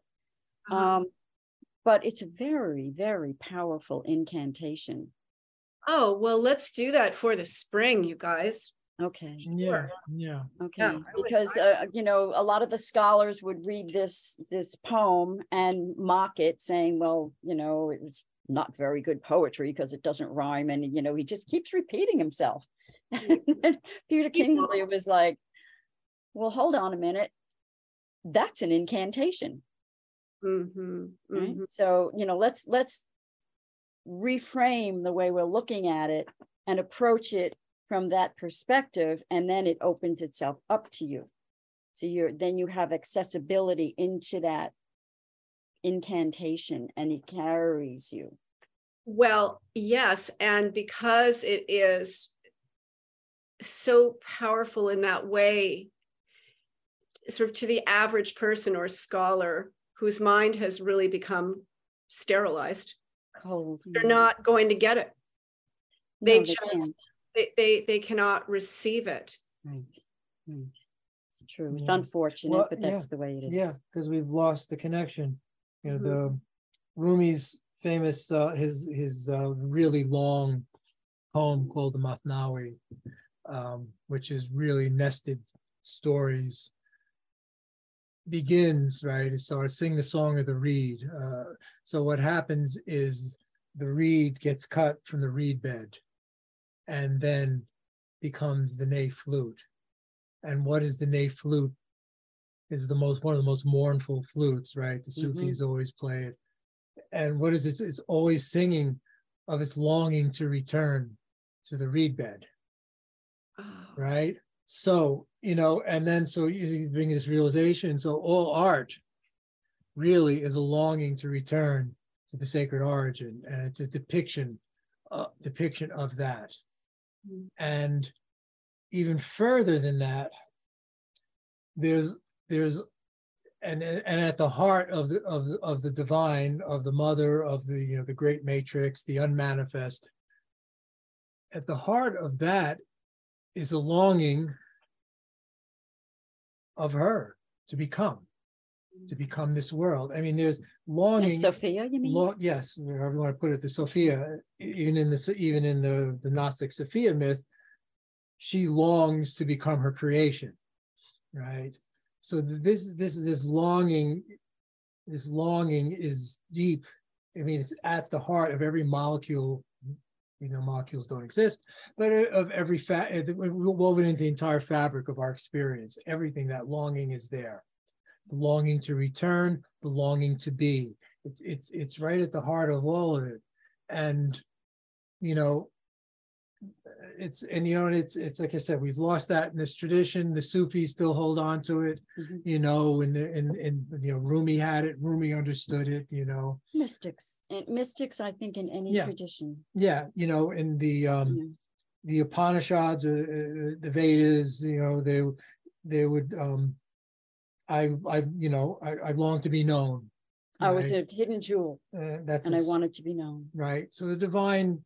So this is our birthright, is to understand as best as we can our connection with our divine origin, our divine within, however you want to put it, because all language breaks down and becomes paradox when you get closer and closer. That's how you know you're close. Is that paradoxes are everywhere. The language breaks down because you can't hold the paradox. This is what's so despicable about artificial intelligence and the arrogance that they think that they can. We were just watching a video that someone sent us on quantum mechanics and the quantum field and all this scientific entree into your mind and your DNA and how it can be replicated and how now this is Christ consciousness, and it's all this scientific gobbledygook. It's dehumanization. Yes, it really is. And they're patting themselves on the back as how brilliant they are. Mm-hmm. Yet there's none of this warm, compassionate, spiritual, even spiritual is a word that's so hackneyed, but the humanity and the divinity, that hieros gamos of the divine and the human and the material.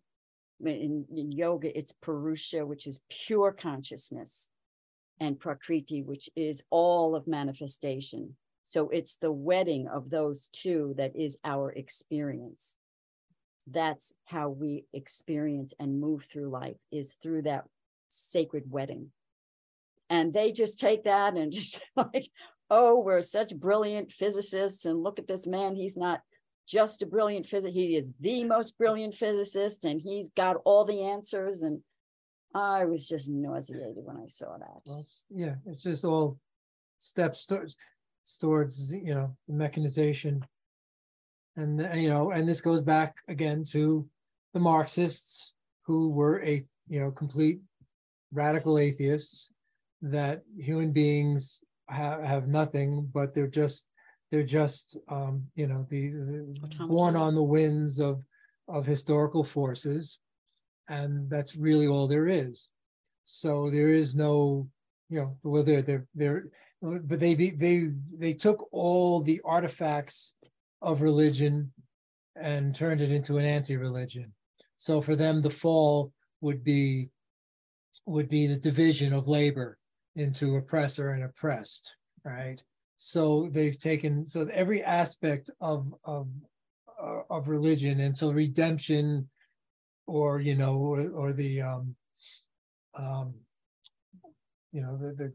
Easter resurrection. As a resurrection. Thank you. I couldn't come up with that right. word. The Easter resurrection would be the rising of the people into a full embodiment of this sort of communist world, where everyone was equal, et cetera, et cetera. Also that there had to be a crucifixion of all religion and spirituality and culture. So you had to die who you were.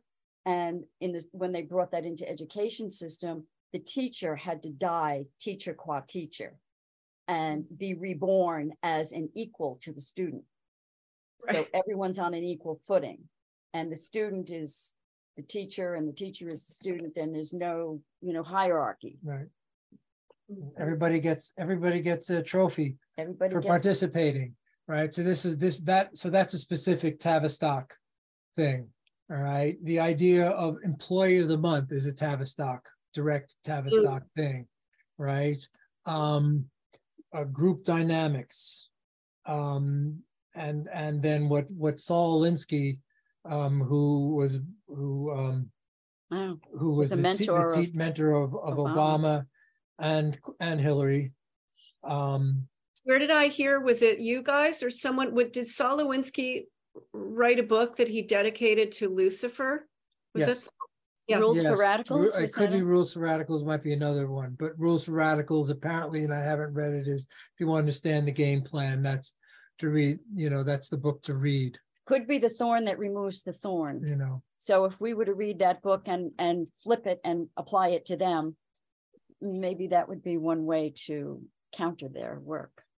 So yeah, so all these are all Tavistock programs, and then through the 60s there was this promulgation of hedonism, and as we mentioned earlier, we all know now promiscuity. Then of course the drugs were basically all a CIA op. They supplied all of San Francisco with drugs, and that's not to deny the fact that because it was an Aquarian uprising of some kind, right? And the music was astonishingly good. Yes. However you want to parse it and say it was controlled and say it was just a program. It wasn't a program because it was, to my mind anyway, it was a controlling of that output of creativity and funneling it in the directions that they wanted it to go, which ended up being the drugs and what have you. I think that's a really good right. point. And then channeling the art into certain non-interesting directions, and a lot of that infantilization of it too, with all the cartoons and the comic books, etc. So look at all the holidays. The Doors still hold up, Lord, yeah. The music was really good. I know you're a little young, but the music was there. From reruns. So they were controlling it, and they started, like I said, we said before, they started with the Beatles, and so Tavistock is like hooked into all of the control system things. So you have to just look at it as like a big squid with 1,000 arms, right? So you're talking about NATO, the World Economic Forum, talking about if you heard of the Club of Rome. Oh yes. All right, so the Club of Rome is they use the word Malthusian all the time, right? Population is going to increase to the point we got to get rid of people. So you're hooking in eugenics with that, all the eugenics people, which goes back to Aldous Huxley's brother, Julian Huxley, and their grandfather. Paul Ehrlich, the population bomb, remember that? Right. So the Club of Rome, and people still use it. We had to school some friends on the preposition. Somebody was sending around, a thing which was all based on the Club of Rome and environmental and based on the Club of Rome's false presuppositions. So no one examines presuppositions. They just take it. So this is what the Club of Rome did this environmentally. They said, we're all going to grow to the point where we're going to be unsustainable. And, and all their predictions were based on, computers, that are like the size of, calculators or something, that they, garbage in, garbage out, right? Council of Foreign Relations, the IMF, NASA is another one that comes out of Project Paperclip, which is the bringing the Nazis in, both the science under the guise of, we need their scientists, because the Nazi scientists were just scientists qua scientists. They were only interested in the scientists. Well, you've got Werner von Braun, who the whole UFO community lionizes. He said, that eventually it's going to be a false flag UFO thing. Well, Werner von Braun ran a slave camp inside a mountain where they built his rockets, with Jewish and gypsy slaves. That 20,000 of them worked inside this mountain, grueling away to build his little V2 rockets, right? So this is a guy that comes the head of, he was the scientific head of the camp, and the actual head of the camp became the actual head of NASA, right? So all this call for, Nuremberg 2, well, I don't want Nuremberg 2 because Nuremberg 1, all the real bad guys got away. All the heads of IG Farben, all these chemical evil people. But Nuremberg wasn't for those guys ever. Right, exactly. Nuremberg was for the public. Yes. Yeah. And more manipulation. I So think so. yeah, we got the bad guys. Meanwhile, the worst of them were brought over here first class. Yeah. And put in amazing positions, which is a face slap isn't even the right expression, but like you want about a face slap to all the good men and women who served this country, who fought and died for our, are you kidding? And that's what this country did. When we first moved to Asheville, and I don't know how accurate this is, but someone told us that at the Grove Arcade, which is the most, Grove Park Inn. Oh, excuse me, the Grove Park Inn was like the most posh resort area, hotel, gorgeous, drop dead gorgeous. And they brought in these Nazi officers as quote unquote prisoners of war and housed them in palatial surroundings. I was like, what a slap in the face. The Grove Park Inn is where Obama stays when he comes to Asheville. Oh, how interesting. Okay. When he was president. So there's that. And, you know, where he got down with the proletariat by golfing with bankers. And that's what these sort of leaders and agents want anyway. They want the minds of our young. They want us out of the way, but they want the minds of our young to manipulate and steer and to disregard anything of beauty. I mean, 1984 was essentially notice and Brave New World. That was that was giving us notice. That was nonfiction of, I think, structures that were already in place, but here's what's coming. You know, the gloves will be off in a couple of decades. And right. Yeah, the Huxley thing is real interesting, that family. So you got Aldous Huxley, who interestingly enough died the same day Kennedy was assassinated. And who else was it? Another very famous writer who will come to me also died on that day. His wife injected LSD into him. I heard that. Died on acid, right? But his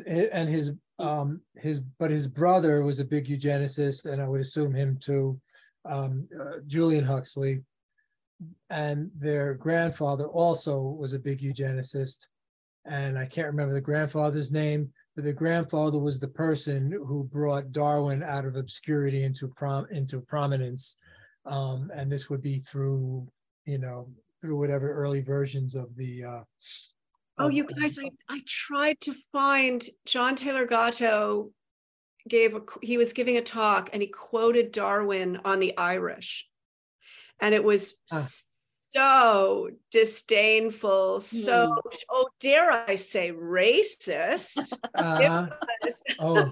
It was absolutely disgusting, and just relegating the Irish to the absolute bottom of the social heap. Of course. Well, you know why, and you know one of the reasons why British hate the Irish. I think it's professional jealousy, but do tell. Yes. That's exactly right.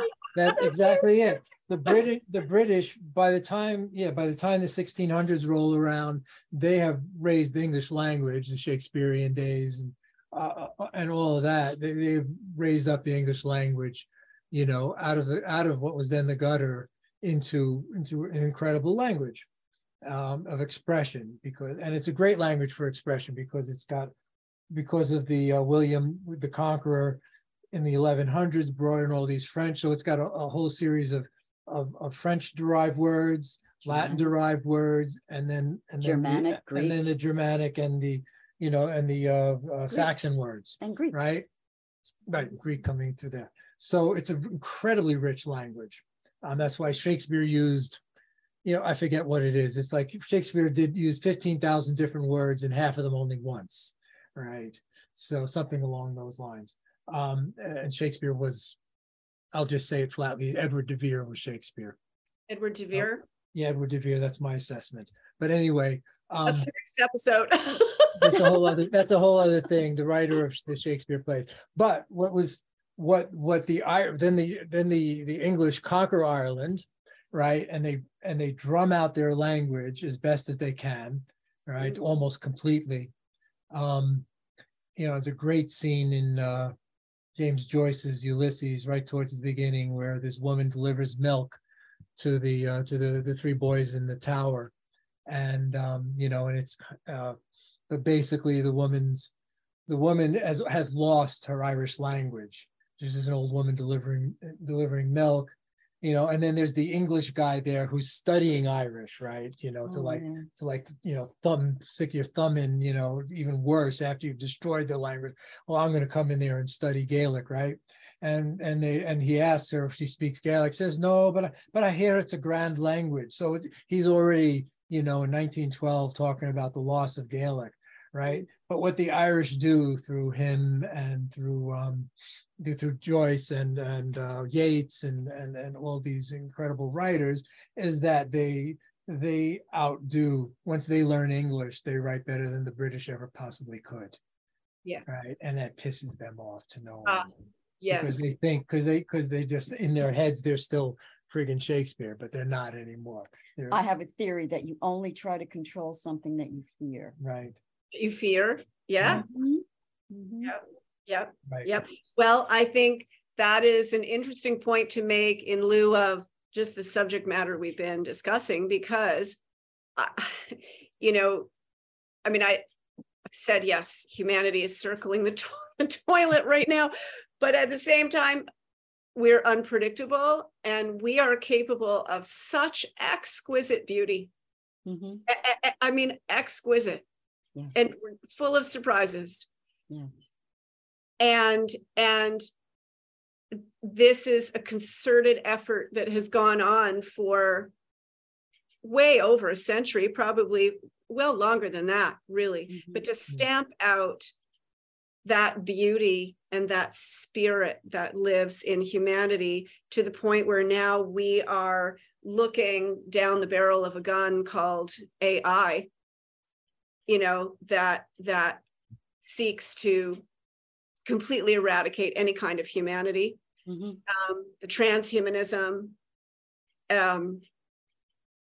also a complete annihilation of the masculine through emasculating our masculine. That's one of their programs. Horrible television shows and lots of quote unquote comedy where the father is made to look like an absolute buffoon. Mm-hmm. And now the erasure of the feminine.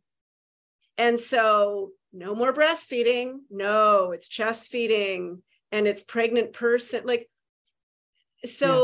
Women are all, so what's happening is it's a mockery of humanity, an absolute mockery. It is a mockery of the creator's creation, and a mockery of the goddess. And let's remember that the Tavistock Institute, up until recently, they had a medical arm that was doing all the transgender operations. At Tavistock? Tavistock. It's a Tavistock. Current. The Tavistock clinic, I think it's called. Right. So they've been amongst the most fiercest promulgators of this transgender movement and this, having all these horrific operations on people. And then, of course, then you're hooked into the medical system for the rest of your life, which, so many people, it's just so sad. They're killing themselves after this, and you can't. Yes. It's horrible. I probably half a dozen videos of people who regret it. Yeah. And I've just wept for those. So Tavistock directly involved in doing the operations, and there was such an outcry because somebody sued or something like that because of the treatment from them. So I think they've stopped doing it actively, but they're still promoting it and referring people. And the other overt Tavistock, so Tavistock is, again, like the CIA, was used to be in the background, and now they're, like I said, John Brennan is CNN. A person, Richard Allen, who was one of the heads, the vice presidents of Tavistock in 2018, became the vice president of public policy for Facebook. All right. So the Tavistock came out, again, became public. And now, because Facebook wasn't controlled enough, they needed to have their guy directly there from England to go and control Facebook, which is, we've certainly abjure Facebook. We abjure all social media, really. Anyway, so just to say, it's still happening. This is not stuff that happened in the past. This is still the structure of the control system. All the stuff coming out of the World Economic Forum is, again, forms of critical theory, forms of breaking down and then implementing. Oh, the 1947. So I don't know, we got time to get into 1947. Yes, we do. We're good. We're Right. good. We're good. Because that's a pivotal. So that's a pivotal year right after World War II. Trauma of World War II. Form of the shock doctrine. Everyone is kind of shocked. They just want to come home and make babies, and eat some, lasagna, and then well, yes, my family anyway. My family was lasagna. Okay. So so in the wake of that, they were able to institute their programs. So Chris has got a list of some of the things that happened in 1947. This is kind of like the other bullet point thing, so we'll just go over it and we get as far as we get because it just goes on and on and on. So I started to notice as I was doing certain readings that 1947 kept coming up over and over. And I never really wrote it down, and I was always chiding myself for not writing down because, dang, there's that number again. So about 2 nights ago, I said, I'm just going to look up on Wikipedia. I'll just go to 1947 and see what pops up. And quite a few of them were there. And I think there are more. If I pay attention as time goes by, I can add to the list. But these are some of the ones that I thought were pivotal. So Tavistock Institute heads the list. Tavistock was started in 1947. Officially, yeah. Official. Der Spiegel was published in Hanover, Germany. Wow. The communists took over power in Poland. Voice of America broadcasts into Eastern Europe and the Soviet Union. The International Monetary Fund begins to operate. Oh, wow. IMF, Right, so 1947. Werner von Braun marries his first cousin. His first cousin. Oh my God, they're all so inbred. Yeah, I mean, you could flesh that out to a certain extent. Treaty of Dunkirk, so mutual assistance between UK and France. The Cold War begins. So you were not over, just about over the hot war. Now we'll have a Cold War. Right. Soviet Union lost 20 million in World War II. Never talked about. Oh my God. Interestingly now, what bubbles up? The Dead Sea Scrolls at Qumran Caves. Right. And you got the Nag Hammadi in there too? I don't. Right. So this is interesting as a counterbalance to all this. The Dead Sea Scrolls emerge and the Nag Hammadi scriptures, the ancient Gnostic scriptures that were buried, they both emerge then. And the whole Gnostic story is fascinating. Okay. The Marshall Plan is implemented to bring relief to Europe. Marshall Plan comes out of the earlier mentioned Pilgrim Society. And it comes from General Marshall, who was the Secretary of State at the time. And he gave this speech at Harvard. Harvard University comes up quite a bit. Not in this list, but in your studies. The first UFO sighting near Mount Rainier in Washington. The Diary of Anne Frank is published. Then the Roswell crash is that same year in July 8th. This is striking. Yeah, right. I'm telling you, I started to notice like, wow, there's that year again, The Presidential Succession Act, now this was interesting, was signed by Truman, and it places the Speaker of the House and the President pro tempore of the Senate as next in line after the Vice President. I did not know that was not original to our structure. So that whole succession piece. National Security Act. Truman creates the CIA, the Department of Defense, the Joint Chiefs of Staff, and the National Security Council, 1947. Men in Black show up. Wow, really? Harold Dahl was the first who was contacted and intimidated by them. India gains its independence from Britain. Hungary transitions to communism. This is all in 1 year. Oh my God. The National Security Act of 1947, this is pivotal. This is what allows them to have state secrets and hide everything. Also, The National Security Act of 1947. Isn't that also what allows, I mean, only it was up until, was Obama was the first one to use it against reporters? It was the first time it was like really against spies. It's supposed to be against spies and things like that. So that was created September 18th, creating the U.S. Air Force, came under that National Security Act. The National Security Council and the CIA all come under the National Security Act of 1947. The House Un-Americans Activities Committee was formed, investigating communism in Hollywood. First recorded use of the word computer. The sound barrier is broken by Bell Labs K-1 rocket plane.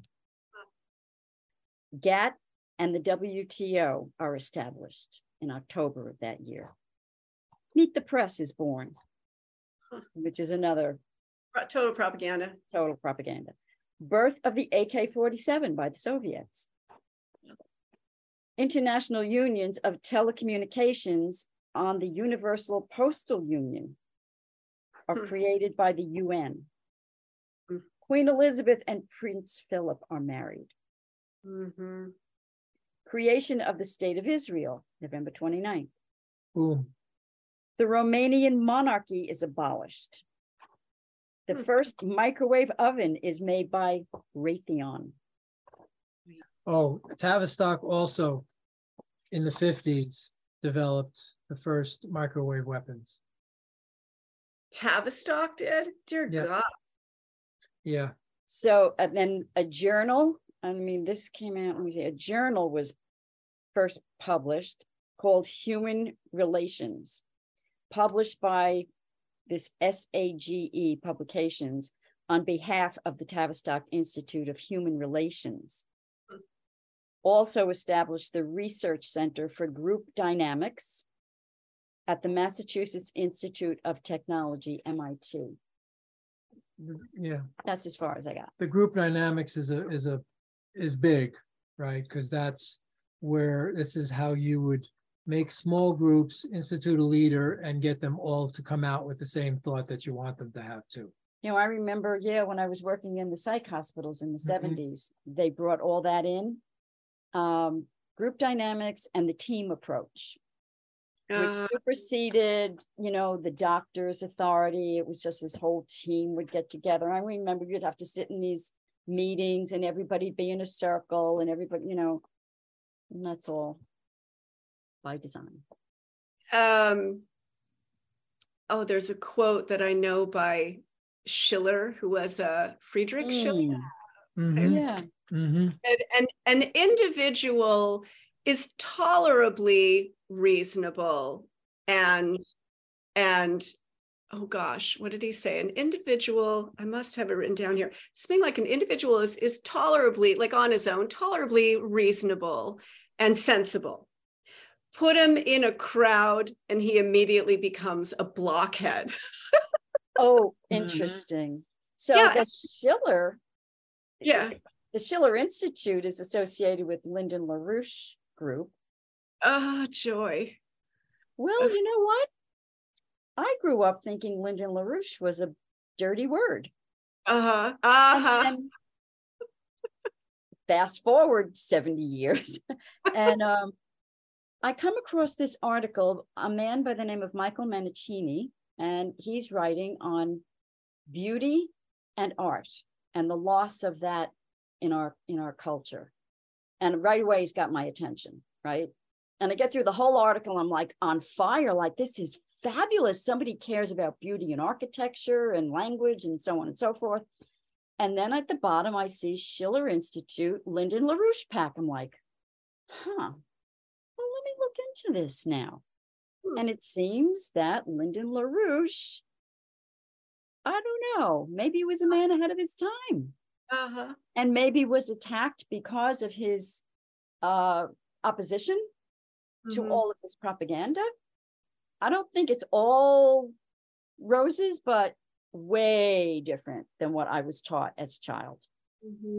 Well, and this is the important piece too, is we've got to research. We can't just take what we hear in media just at face value and just assume that, oh, it's true because the New York Times said so, or the Huffington, or whatever, any of these sort of, established media outlets, or what they learned in school. That it's really important to just, it's almost like the whole thing has to shatter everything that sort of people think is reality. Well, you've been lied to all your life. People are beginning to have that mantra now. You've been lied to. And I had to wake up to that and say, well, now I need to examine and question. Was Lyndon LaRouche a problem?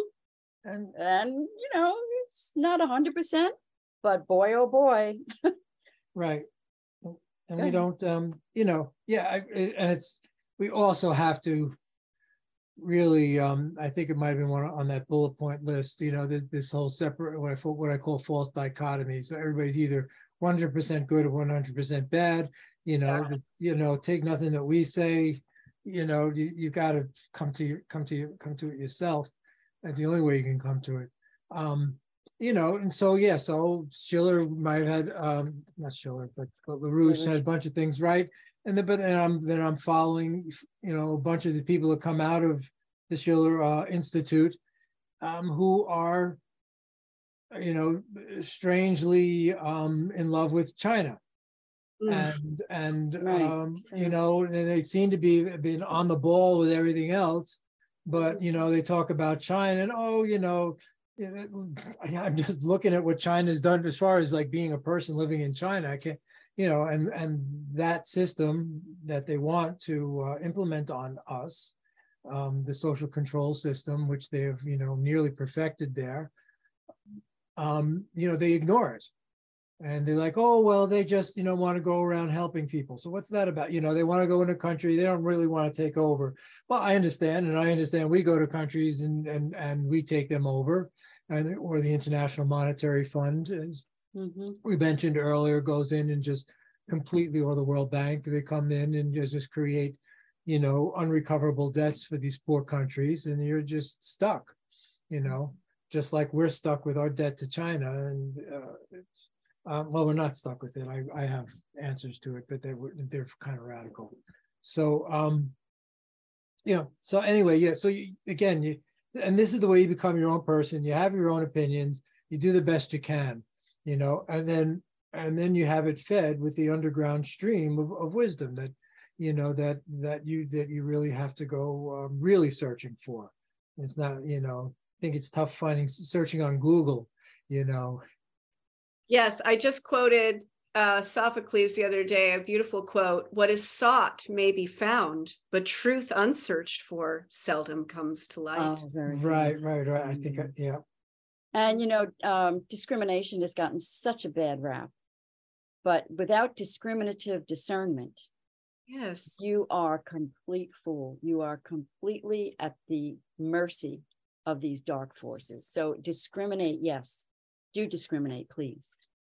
Well, yeah, that's where there's the danger. And you hear people say, oh, there's no real good and evil. We're all one. And it's like, dude, if you can't discern between good and evil, you're in big trouble. Right. Yes. And we are in big trouble. Well, that's part of the program. Yes. It's sort of. It's very effective. What they have done is so effective. I look at them like evil geniuses. Wow. Well,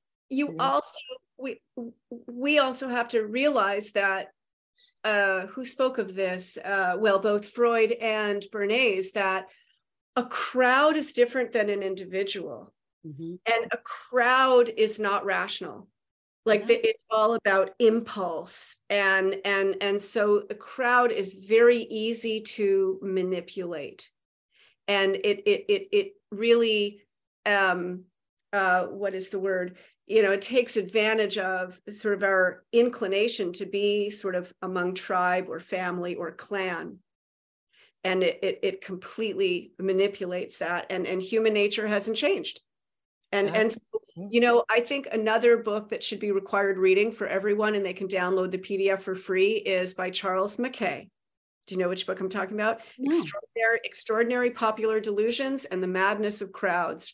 And he wrote that in classic, Charles Mackay. Yep, Charles Mackay. He wrote that in 1840 or 1850, and it goes into the most famous one is the tulip mania, but he also he explores like economic bubbles. And he also explores the witch trials. Oh, interesting. And the Catholic Church started it, but then the Calvinists and the Lutherans took it to the hilt. Mm-hmm. Yeah, when they got here. Yeah, everyone thinks, oh, it's just the Catholic Church. No, no. I mean, it just and this was groups of people being swept up into hysteria and doing things that you would never think. And even the accused person, look at Hypatia, able to, the accused person, if they were able to avoid the executioner, the neighbors would set their dogs on them. Neighbors would kill them. Oh my. So, like they'd be as good as dead. And in fact, one woman who was accused admitted in the court that she actually is innocent, but she just continued, with her story because she knew if she went home, they'd kill her anyway. Like her life's over.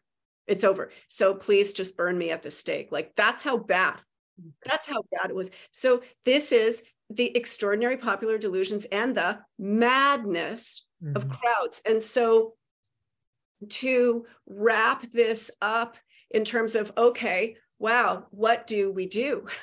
Well, the first thing is, my goodness, do not get swept up and that's the thing where you have to understand, listen, you're being manipulated everywhere you turn. Right. And electromagnetically too. I mean, they can beam stuff at crowds. Like but nothing. Let's also remember that one of the hallmarks of Americans as a people is their rugged individualism.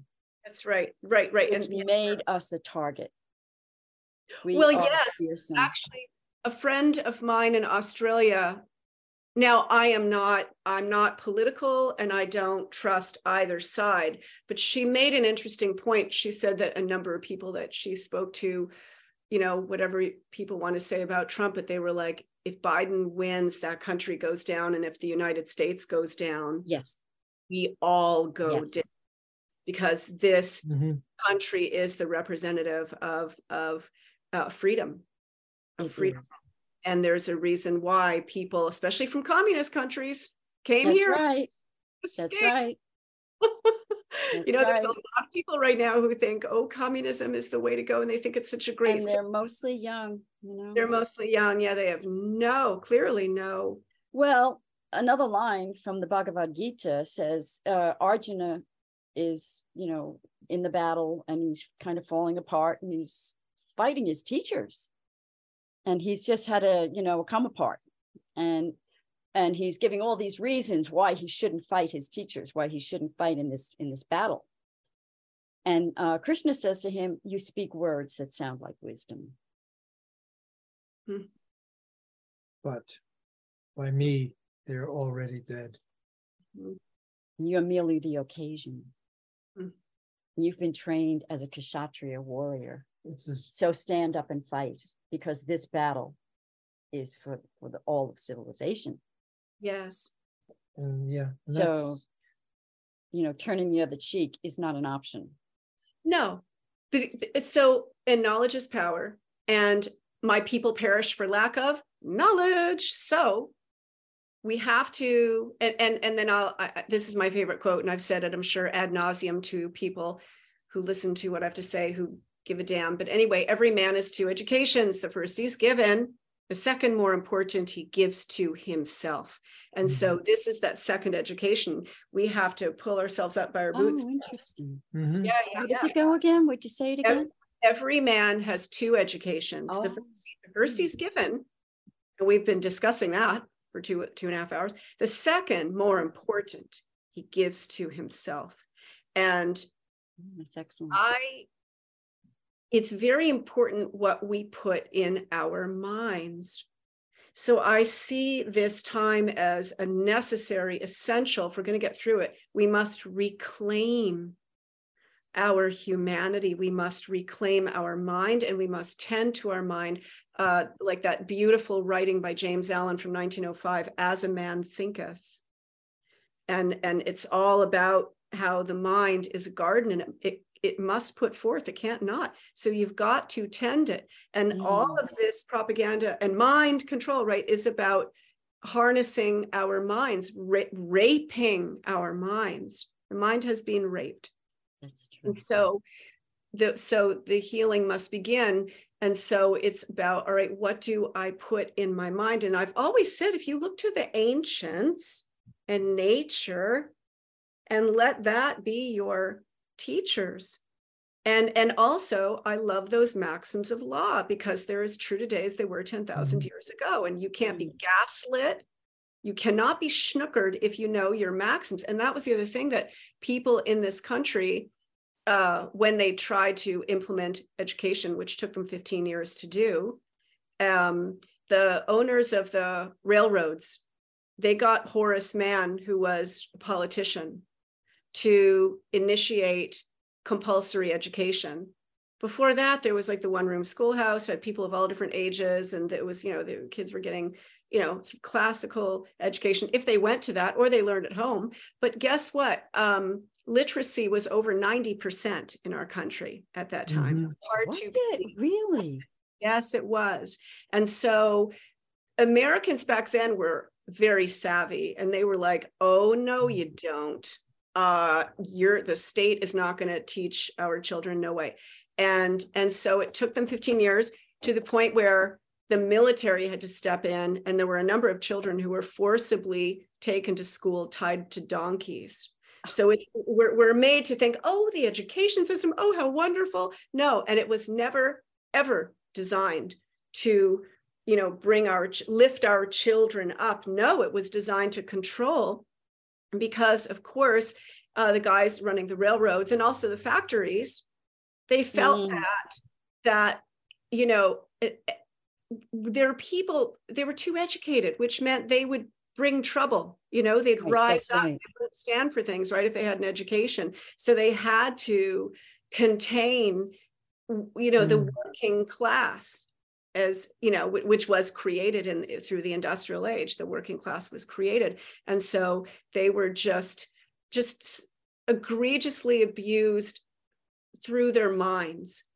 And also, what they lost was the community apprenticeship. Yes.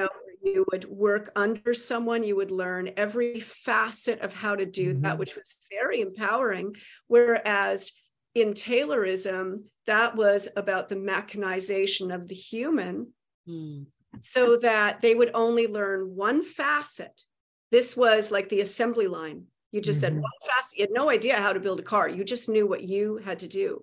And then, of course, it was about getting productivity as speedy as possible. So you have people who burn out, but then people were regarded as dispensable. So like this whole different mindset took over, and it took over education as well. And, so it was said that they must, for the 20th century, raise an unquestioning, compliant student body. That's what they've done. That's what they've done. They used to have Latin and Greek were standard. That's right. In high school. Yes. Gone, wiped out. So, but this is a thing. But some of us managed to squeak through. Yes. With something intact. Yes. And this seeking after truth, what's real. Yes. in spite of everything that's been done. So and for whatever reasons those are, And, you know, because he said, because the education of yourself never ends. You know, No, hopefully. it can't. Hopefully so. It can't Yeah. end. But you know, we need to educate ourselves, and in areas, especially, you know, the maxims, the trivium we were talking about, because that helps you to think, how to think. And when you know how to think and you can think critically, then, you know, people stand a fighting chance to go, whoa, I recognize exactly what you're doing. I see that manipulation, or that's a fallacious argument right there. Dismissed. Right. Those are the tools of Midas, as we spoke of earlier. Those are the tools of navigation, right? That's how you achieve it. Those are all working, like I said, with the famous Parmenides poem. You know, there's the spiritual side of all this, and then there's the navigating this realm. And and those are the tools for that. And we have to learn both. Do you and have they're the same? And in the end, they're the same. The spiritual is the material. Samsara is nirvana, as the Buddhists say. Can you guys recommend a book on Midas that the listeners and myself might read? Reality by Peter Kingsley. Reality by Peter Kingsley. Okay. Awesome. Yeah, it's a big book, but I think that's his masterpiece. It's accessible knowledge, and he does have the entire, it's his translation of the Parmenides poem from the ancient Greek. Oh, fabulous. And it is sort of, it's not all on one page. It's kind of sprinkled throughout, so you have to piece it together. Yeah, he breaks it down. But and also Empedocles and Parmenides are the two major Greeks that founded the sacred origins of Western civilization. For him, Pythagoras is involved also, to a certain extent, and they were both Pythagorean in some sense, but in his understanding, and I think it's true, Pythagoras is kind of like a generation earlier than them, though it's hard to know. Pythagoras is semi-mythical, so it's really hard to know too much exactly about him. But the deal is that, it's not like, you're taking the Frankfurt School and just, recapitulating it. You're taking the wisdom and then applying it to where you are and who you are. You're not just saying, well, here's the school, here's what they said, and we're just going to plop it down. That's why no one knows what the Pythagorean school is, because what he taught was how to live. They called it the Pythagorean way of life. They called it the Parmenidean way of life. That's what they called it. They didn't call it the school of wisdom. Here's what he wrote, la-di-da. So that's important, and that's part of any real traditional school, is not to be dogmatic. I would say that Peter Kingsley's book is very accessible because it's conversational. You get the feeling like he's having a conversation with you about these people and this tradition and the goddess and so on and so forth. So it's accessible. Though that said, very few people that we've turned on to the book ever read it. They'll get into it a little bit. And the thing is, because he's challenging you, just like, your work, any spiritual teacher is going to challenge you. The people who don't want to be challenged aren't going to read this book. Right. Right. Well, I'm reading it, and I'll bet more than a few. Are you actually now, or are you going? No. I'm going to order it, and then we can get into that with the Parmenides, because it's a real delineation of the Parmenides poem. So, awesome. At some point, then maybe we can revisit and have a discussion on that, because I think it's essential. Awesome. You guys, thank you from my heart. Oh my goodness. You're welcome. This is so delicious to have these conversations. It's just like an average conversation with you, but yeah.